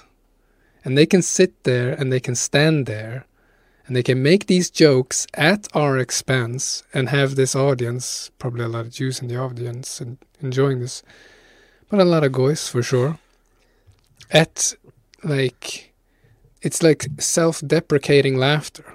Like they're laughing at our own demise in our own countries, them ruling over us because Israel is so good, right? Well, why don't you grow a few curls and then just, start identifying as one, call yourself Andreas Shlomoson or something, start making it. No one's going to dare question if you're a Jew or not. You're just going to call them an anti-Semite. Yeah, we'll have to try. Yeah, someone on Twitter did that recently. It was quite funny. There was a Swedish guy that had quite a big following. And I think it was to do with Elon Musk getting... Yeah. Oh, no, getting shut down, I think it was. Yeah. So, sure, it's true. But the thing is... But you know what most screwed up thing here is? It's not even the fact that we would go into prison saying those things. Like, if we pull the same joke. Kanye West The screwed up thing is that your average normie, if you go and say exactly that to your average normie, they're gonna look crazy. at you like, yeah. Mm. But Yeah, if they look at that, they're gonna laugh and think it's funny because then they're suddenly allowed to connect the dots. This is how deep their programming goes. Yeah, it is. It's emotional knee-jerk reaction that they want to have. All right, so we're going to get into the night's topic. It's not, you know, it's a story that I really wanted to tell, but yeah, and it's about the political harassment that our activists go through, and it comes in the form of, I didn't fix that, of our activist Joachim Kannisto. He reports the police to the Chancellor of Justice after years of harassment. Or harassment. I don't know. Is it American, English, something like that? And the story is, like, he's a... I don't want to say that every activist goes through this, but a lot of activists, especially in the Stockholm area, has gone through similar things. You say it like that. And we read here on NordicResistanceMovement.org.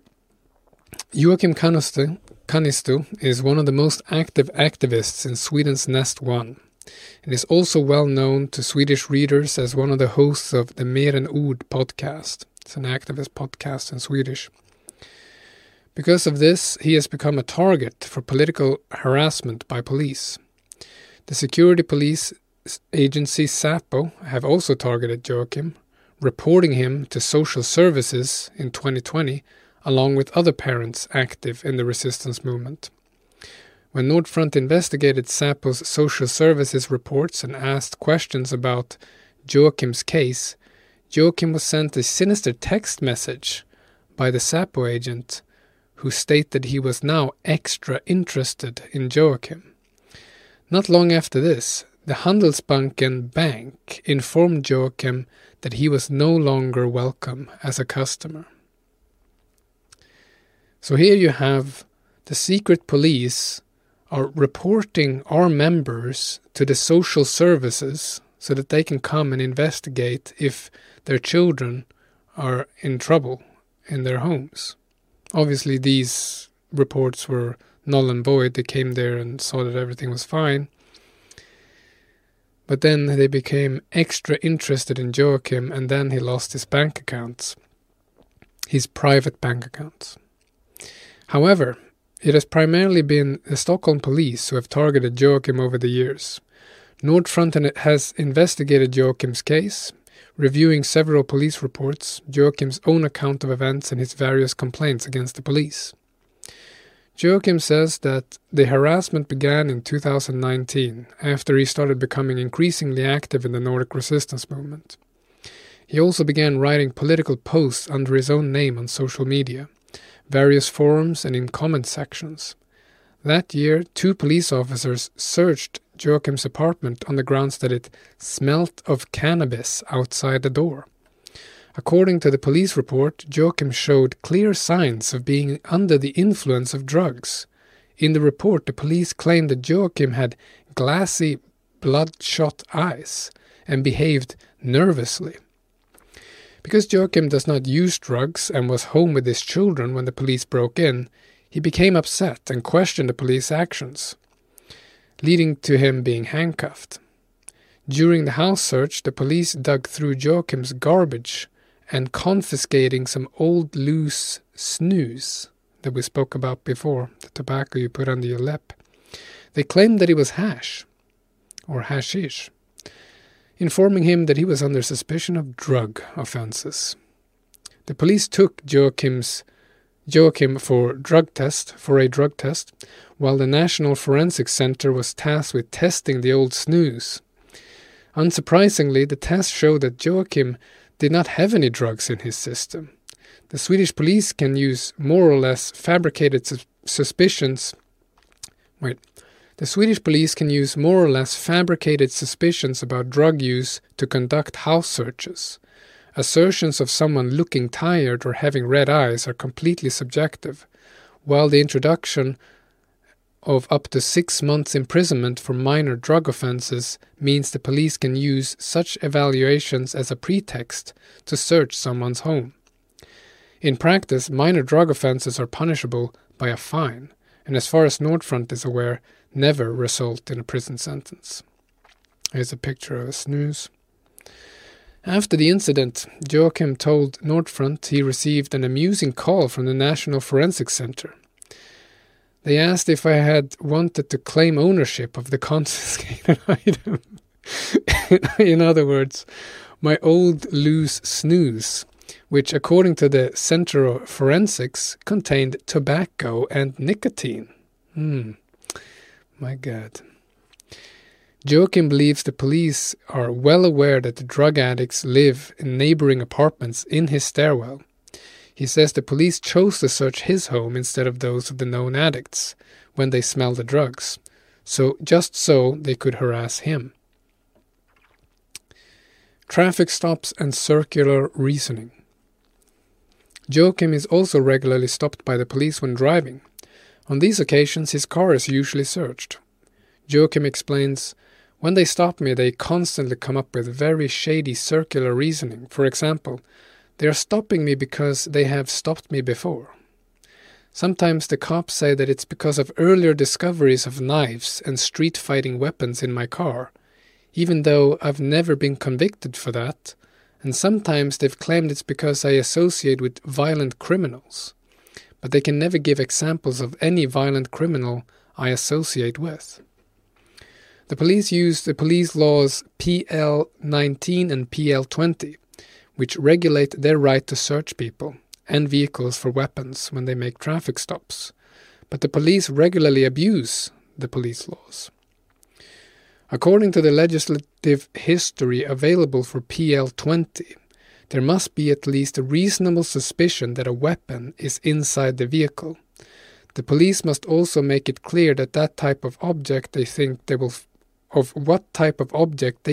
will find and where it is located in the vehicle. But in Joachim's case, the police usually justify PL-20 by saying they have previously used it against him, despite the fact that it has never resulted in a conviction. On one occasion, they refused to let Joachim watch while they searched his car.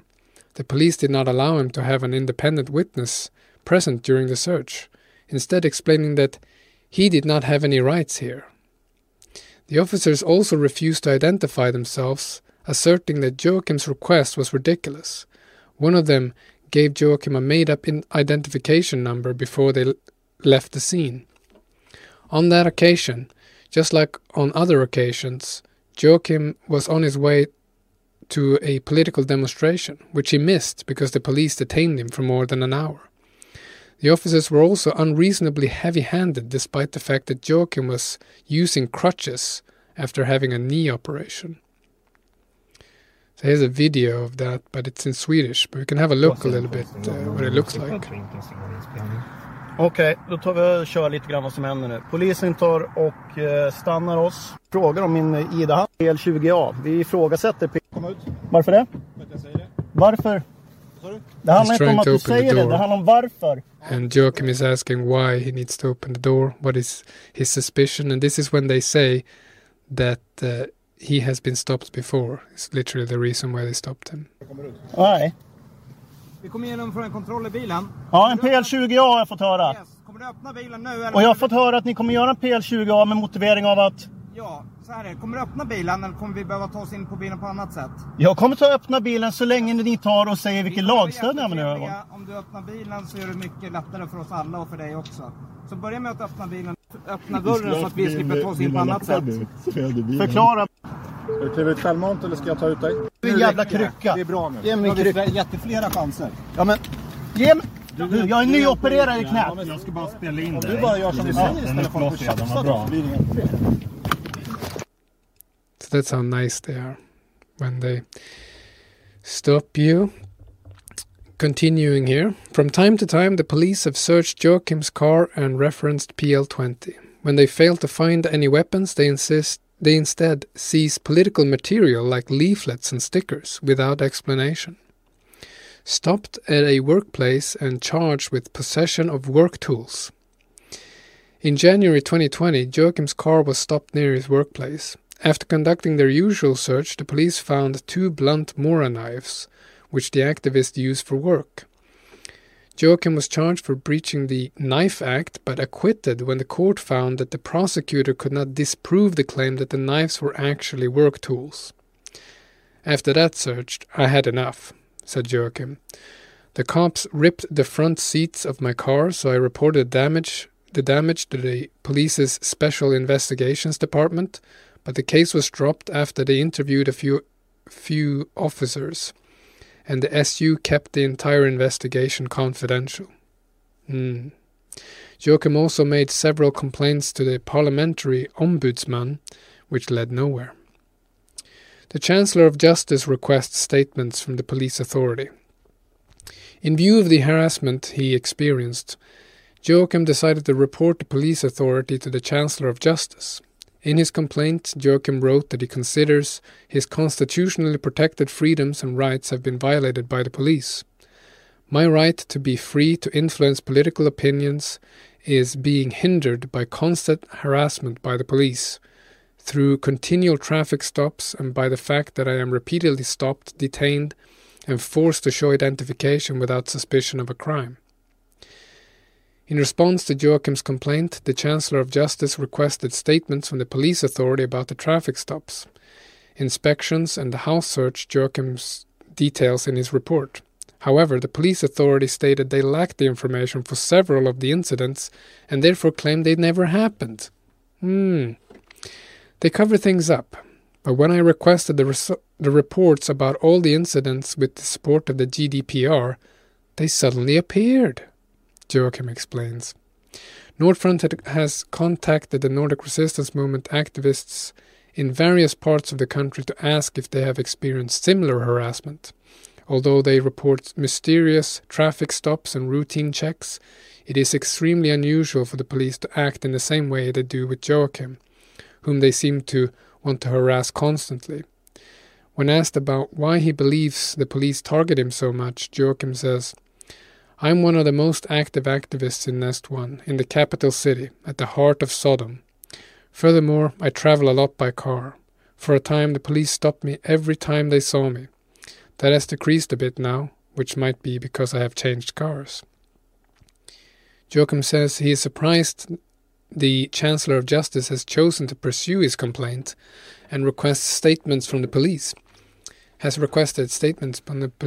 Even so, he is skeptical that it would lead anywhere. But if the Chancellor of Justice calls in one of the police officers and just asks questions, that officer might be a little bit unsure and think twice next time he plans to harass someone without reason. After all, the police have to follow the law. It's their own rules. Nordfront.se will continue to follow Joachim's complaint and his attempt to get justice for his treatment by the Stockholm police. So you can find this article on NordicResistanceMovement.org.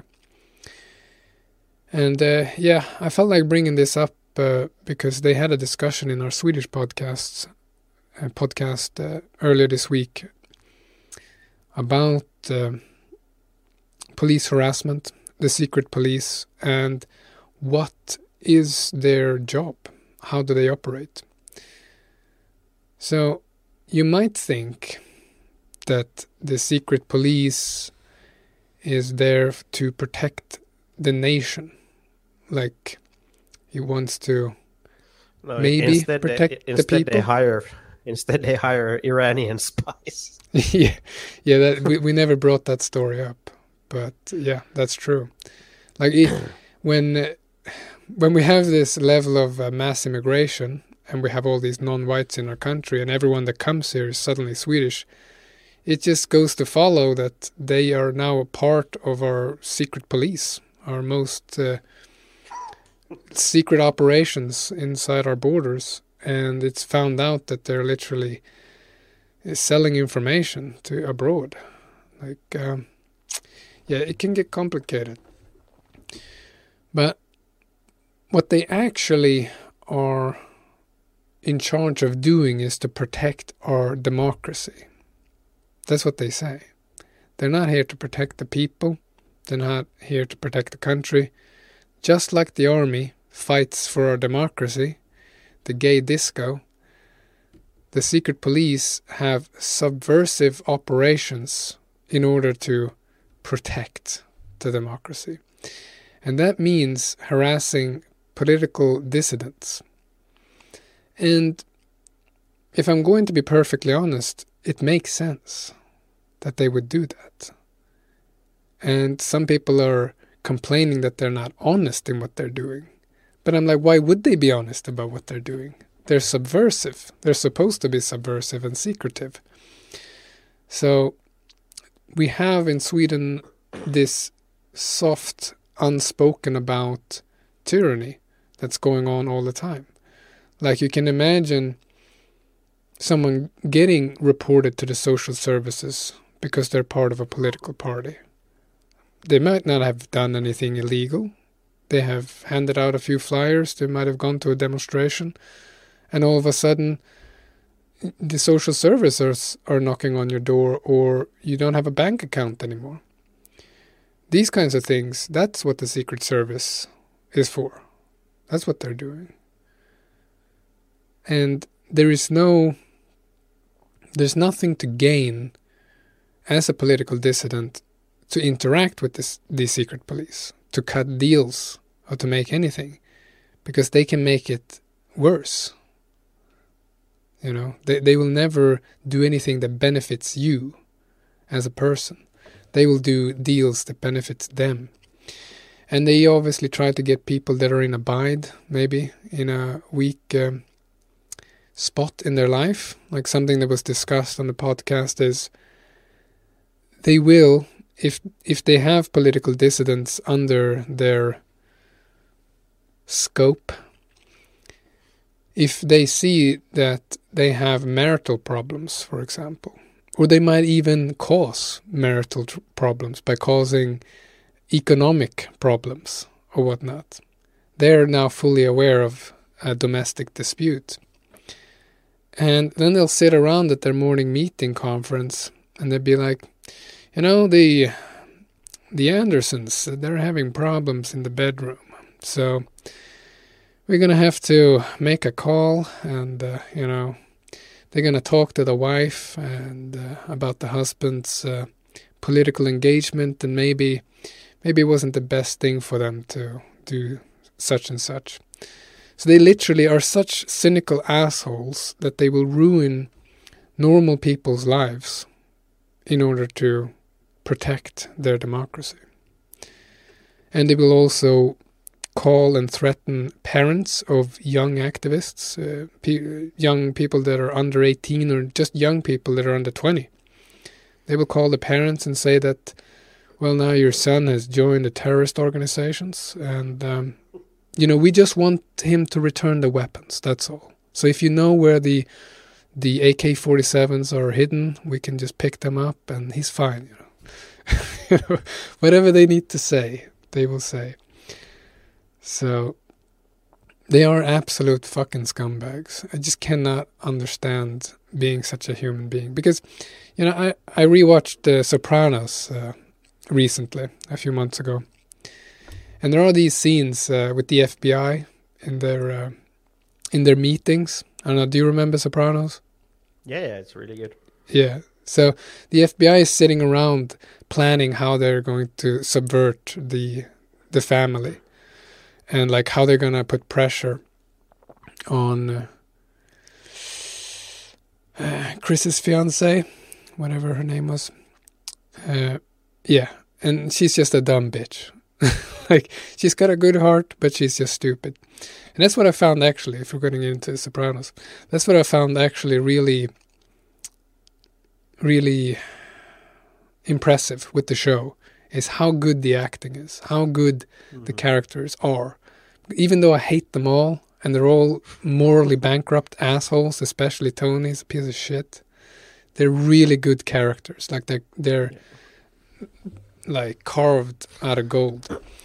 And she Adriana, she is part of that stupid bitch that's just, does stupid things, and it's really good. But anyway, the FBI is sitting around literally planning how to subvert the family and stuff like that. So that's like they're not good guys. You hate them when they do that, and that's what they do. It's just worse. They're also pedophiles and gay.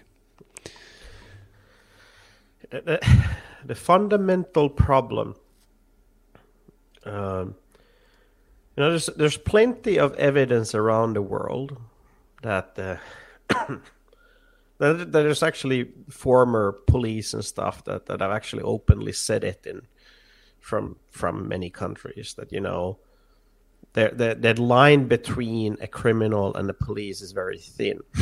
That most of the characteristics among criminals are the same things you can find in police. That it's just a small step of a difference that one took to decide to become a police rather than becoming a criminal. And there's a good example of this, the endless stream of corrupt cops. I mean, there's a big one here in Finland that blew up some years ago. So the former head of the Helsinki drug unit, so the chief big boss cop there, was busted for being a drug dealer, basically, and working with criminals and stuff like that. He ended up in prison and stuff, and he was actually up for another trial here that ended, I think, this spring, where he was accused for ordering the murder of a Swedish, in quotation marks, Swedish, so some Somali, of course. I think it was Turk or Kurd, but we're no better than our Viking ancestors. That kind of Swedish. So some Turk or Kurd with Swedish passport, organized criminal that got murdered in Finland. He was up for trial for that. Based. I think. But anyway, so that's one, and then we have 1,000,001 cases from the thing UK and the US and stuff.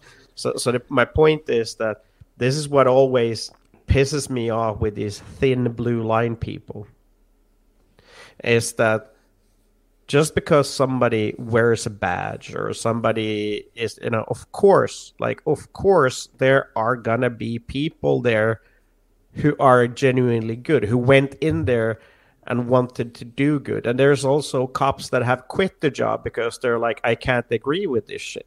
And I think a big part of a lot of cops quitting in Sweden is that they just can't handle the politicization of the job. So of course there's that, but the problem is that people need to fucking understand this, especially people or faggots, especially the so-called conservatives. They really, really need to understand this. And also, the system does not reward a good, honest cop based on them being a good, honest cop. This is what I don't understand. Like, at least if they're corrupt, I can understand their motivation. Yeah. But it's like in Donnie Brasco. The end of Donnie Brasco, where he's fucked over Al Pacino, and he gets the medal at the end. Was it worth it? Yeah. No, he gets nothing. But even there, he you put away like an actual mafioso, probably killed people and whatnot. But if you look at the way these people, so if you have a cop that is really good at solving crimes that matters to your average Joe. Somebody broke into your car. Somebody threatens your child. Like somebody who is really good at solving these, actually cares for the victim, wants to do good. They're not gonna fucking get anywhere. Most of them, the ones that are gonna move, say in the prosecutor office, is the ones that bag the biggest PR pieces. Or the same in the cops, like, okay, so he busted this notorious person or whatever. So they're like stumbling over each other, trying to go out after these juicy bits to get the rewards rather than being rewarded for doing an overall good job. So like the system in itself is designed to fuck you over as a citizen. And that really annoys me when you have people, you hear the thin blue line. I don't know. Like, just because someone is a cop doesn't give them like they shouldn't be treated any differently.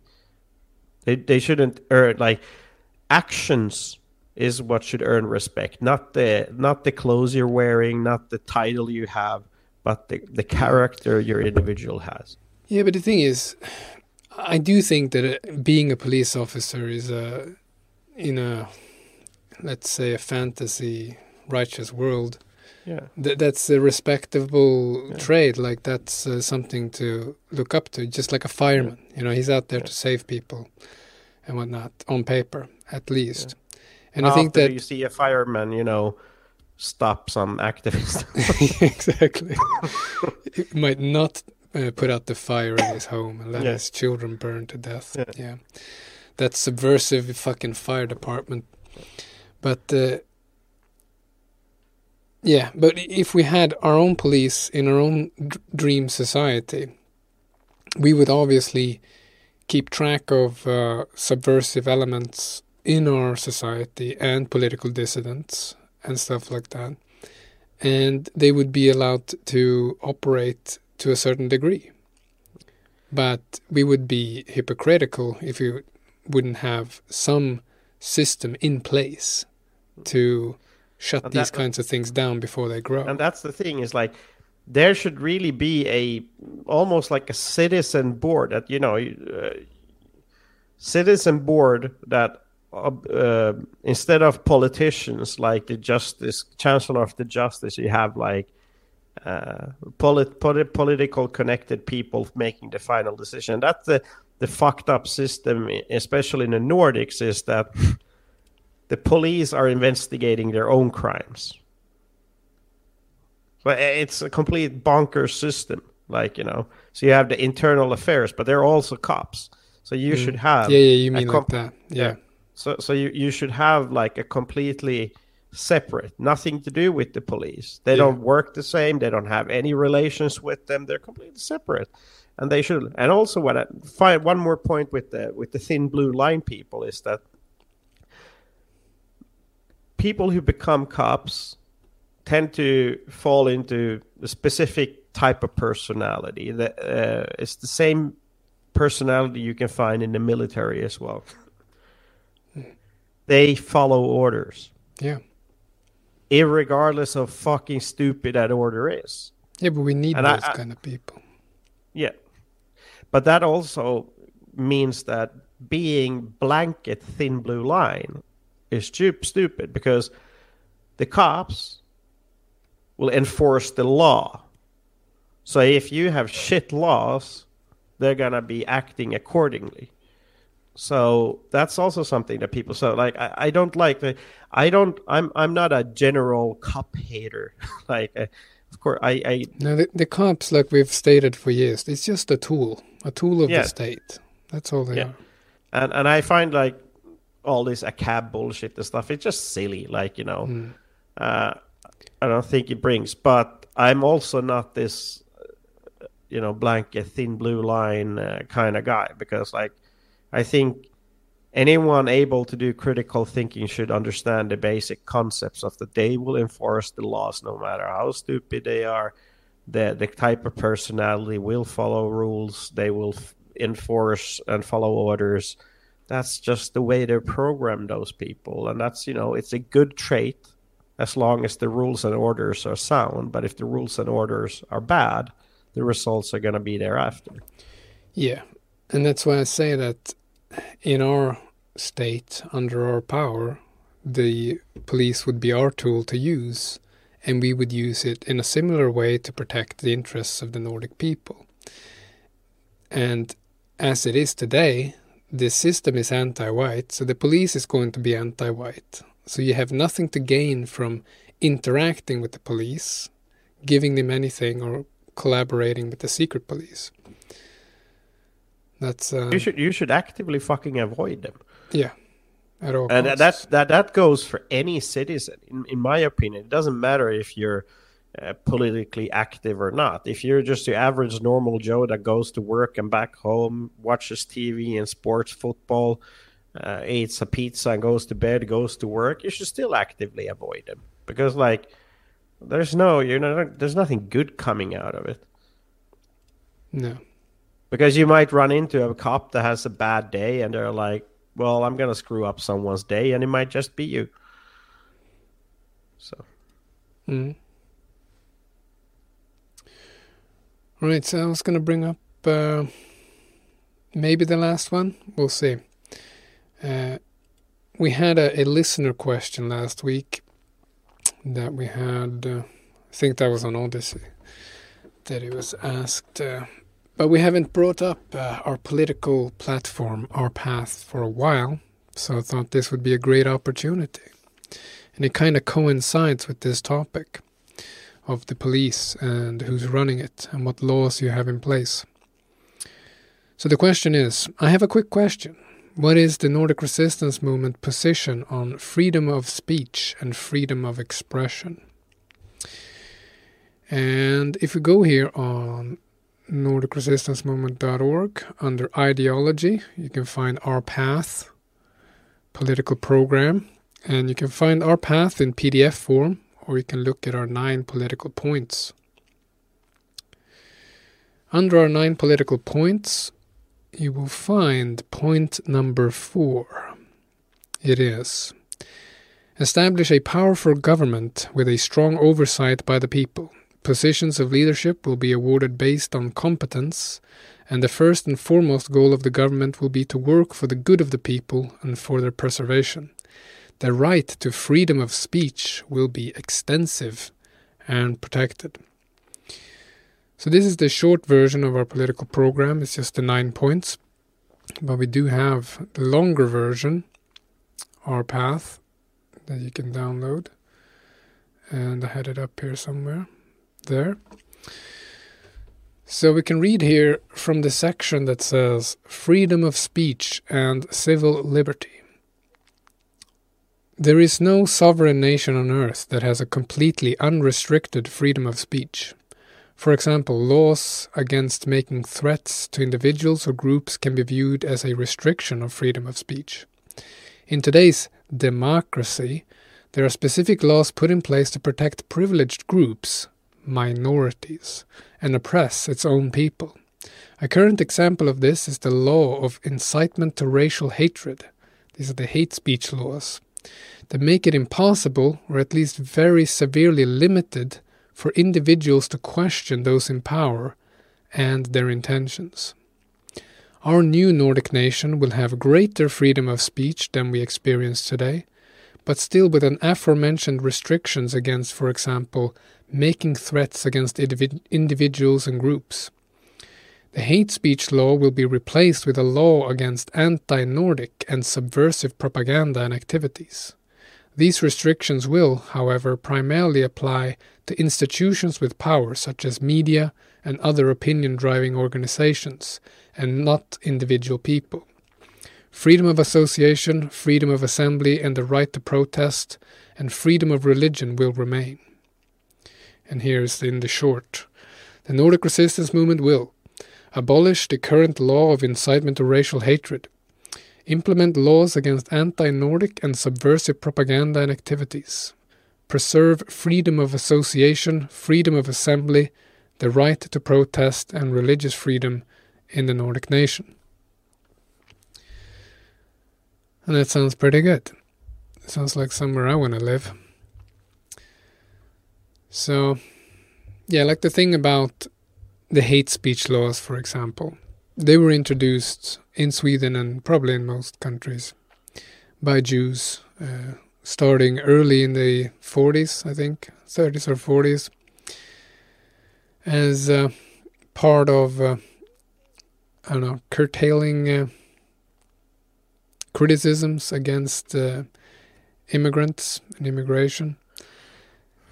And what it does is it's an anti-white law primarily, because it only applies to white people in white countries when they criticize mass immigration or anything to do with, well, it is mass immigration, even though you're talking about Jewish influence, they're very much part of it. But criticizing Jews, even though they're supposedly white sometimes, they... White Jews! They're still Jews, and when you criticize them, then you're in the wrong. But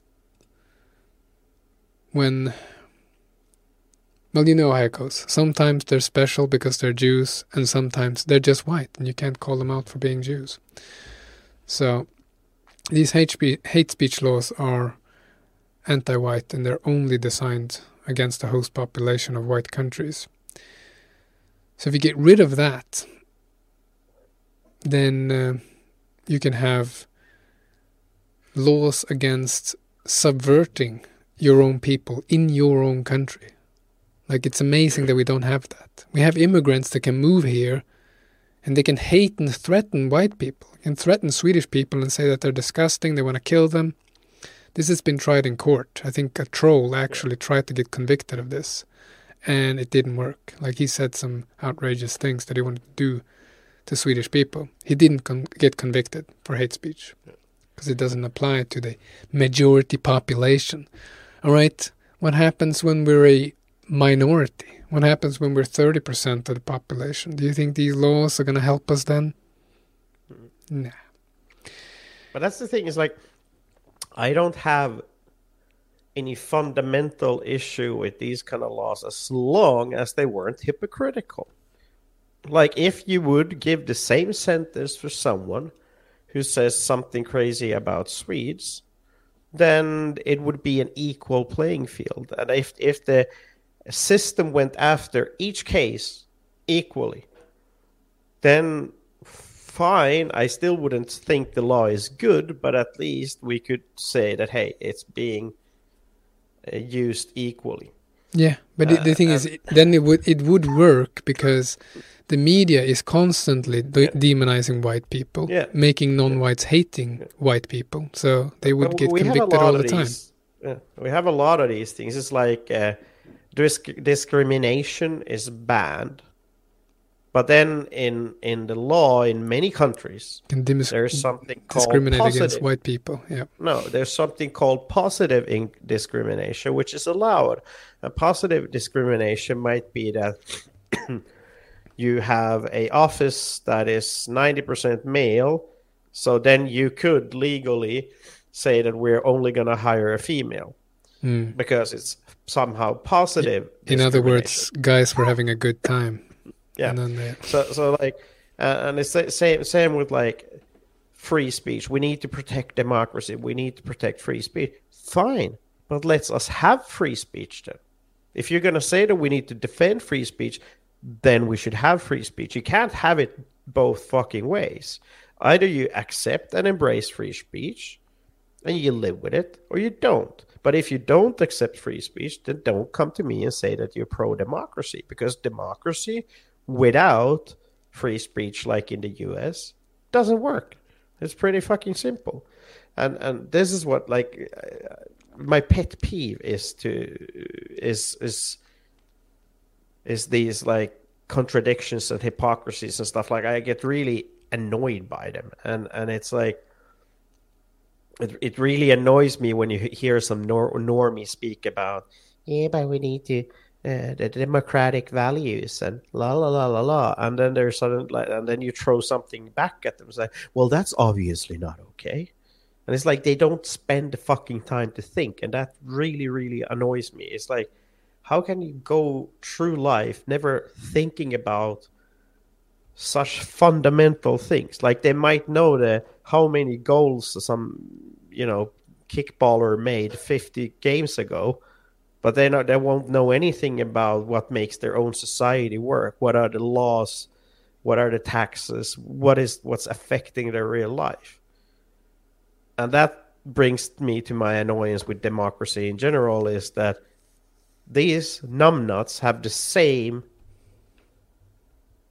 right to vote and affect the outcome of this society as those who are actually interested in politics and interested in how we should do things. Like the idea that everyone should have the right to vote is fucking retarded. Yeah, obviously. And the founding fathers, that these people that like, we need to protect Western democratic values. Those Western democratic values in the modern sense, anyway, we can go back to Greece, and even back then, not everyone got to vote.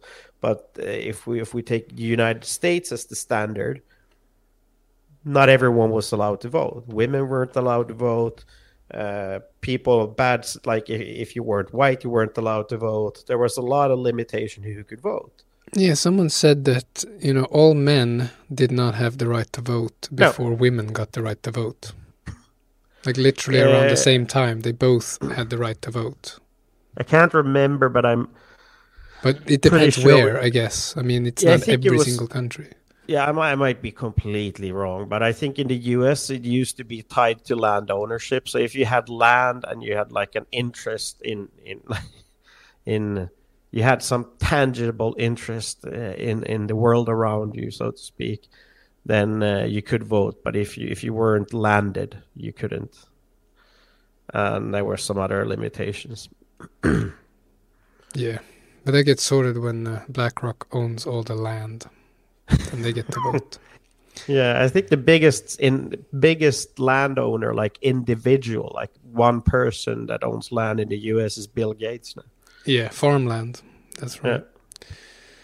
So that's all good news. It does Microsoft and shit. But you know that Microsoft, that Skype was a Swedish invention, right? Huh? Are we on the balls on this? Skype. Yeah. So it got, just like Minecraft, and I'll never get over this. Just like Minecraft, they sold it, and now it's shit. Although Minecraft is still good, but everything that Microsoft does with Minecraft sucks. So it was a good thing. Like Skype was very revolutionary when it first came out. It was the first that did what it did, basically. So yeah, they made some easy bucks there, became millionaires. So, yeah, freedom of speech, sure, but not for you, white man.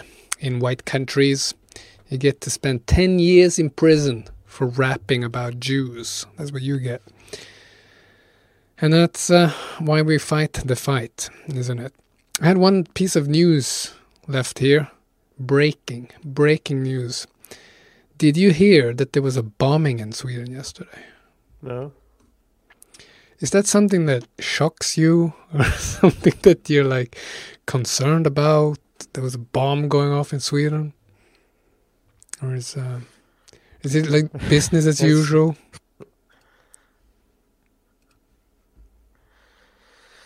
Yeah, it's like shootings, rapes. Yeah. Oh, someone got raped in Sweden? My God! Yeah. Hold the horses. At least there hasn't been these. What was the one summer they threw grenades through people's windows? Or yeah, I mean, I'm sure that's still going on. It's just too many grenades to write about, so they just stop it. But now they blew up a Stockholm restaurant in Södermalm. So the posh journalist class had their favorite Greek restaurant blown up. Okay. And they said the shocking thing is that it made everyone a racist overnight. Uh-huh. That was the shocking thing, not the bomb itself. No, apparently everyone on Södermalm is a racist. Because I guess they know who bombed the place. Yeah, they're guessing. They don't know who bombed it. But now they can't go and have their lattes anymore. And we're all very sad about that. Yeah, what would you do if you're like... If my latte was blown up? I don't know. Or it's tzatziki in this case. Or souvlaki. Greek food is actually good. It's pretty good. And a lot of his Greek European food, they try to say, is Turkish food. Yeah, they do. So anyways. nothing against the Greeks, but I think it's funny that of course, blowing up a restaurant should be an issue, but in the grand scheme of things, considering how many shootings and stuff like this happens in Sweden, it's funny when it's it's a neighborhood restaurant, and all of a sudden it's an issue when it's a neighborhood restaurant where a lot of journalists and stuff live. Mm-hmm. We've been waiting for the multiracial society to reach this side of Stockholm for a while. And now they're having burglaries in their homes, and they're having their restaurants bombed. So no one's going to escape, especially in the Stockholm area. Because these criminals, they're now organized in gangs. They know where the wealth is. They're not going to run around their own neighborhoods, robbing their neighbors that are piss poor in their ghettos. They're going to go into these neighborhoods and steal the good stuff. And they're going to get more sophisticated because they're going to get richer, and they're going to get more weapons. And they're going to be allowed to have this stuff. I don't know if you heard about this guy, Dumle, they called him. That was shot. His nickname was Dumle because he was brown and soft, I guess. I don't know. But that's a Swedish chocolate, Dumle. Yep. So this guy had connections with Einar, if you remember that young Swedish dude, rapping dude that was shot dead 2 years ago. Yeah, so he was apparently hanging out with him, and rumors were that he was one of the ones that snitched on him, stuff like that. So this guy is a known gangbanger. He's convicted of raping someone like years ago, and been celebrated in P3 state media, of course, for his rap career.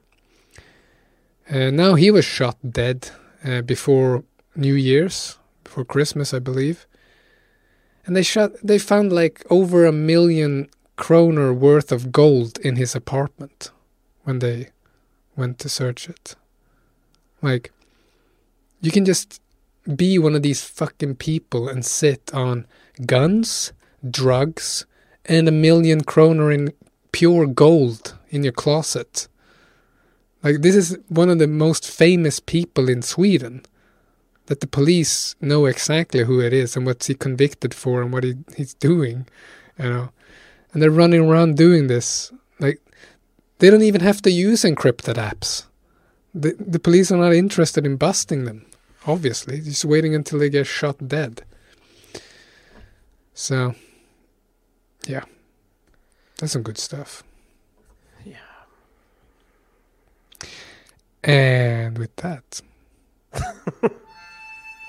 already. Yeah, we'll say goodnight for tonight. I have some plans for next week. It's going to be awesome. Did you have something extra? No, I would have had some more hot takes in me. We could have still gone Yes, well, the outro is already rolling. Sorry. We're going to leave with a high note. And we did have some economy posting in the first half, but measured that out with some political posting and Jews. So I hope you're happy.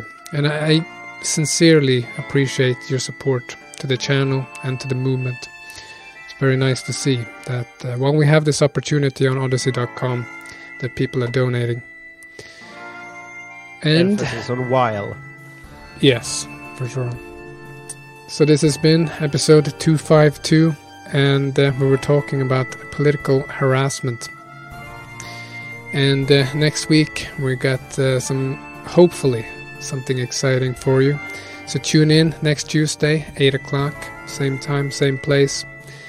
And if you want to follow us during the week, we have Telegram. It's Nordic Frontier Podcast or Nordic Frontier Chats. And we have NordicResistanceMovement.org for everything that we do.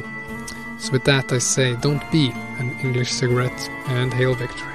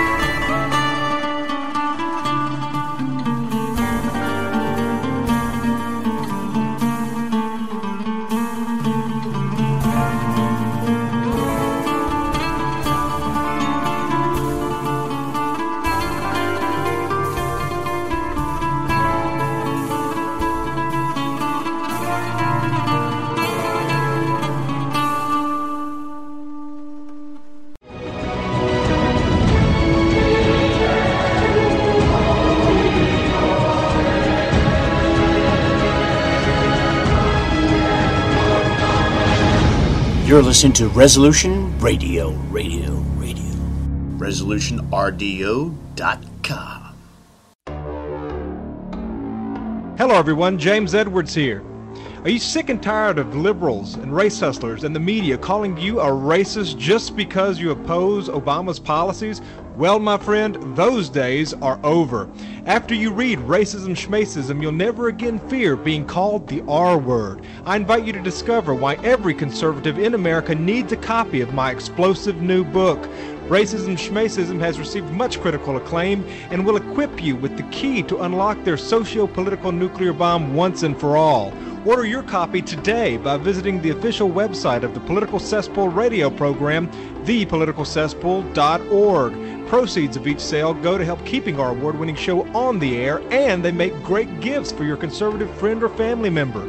Buy Racism Schmacism today at www.thepoliticalcesspool.org. Is there a count somewhere? You're listening to Resolution Radio.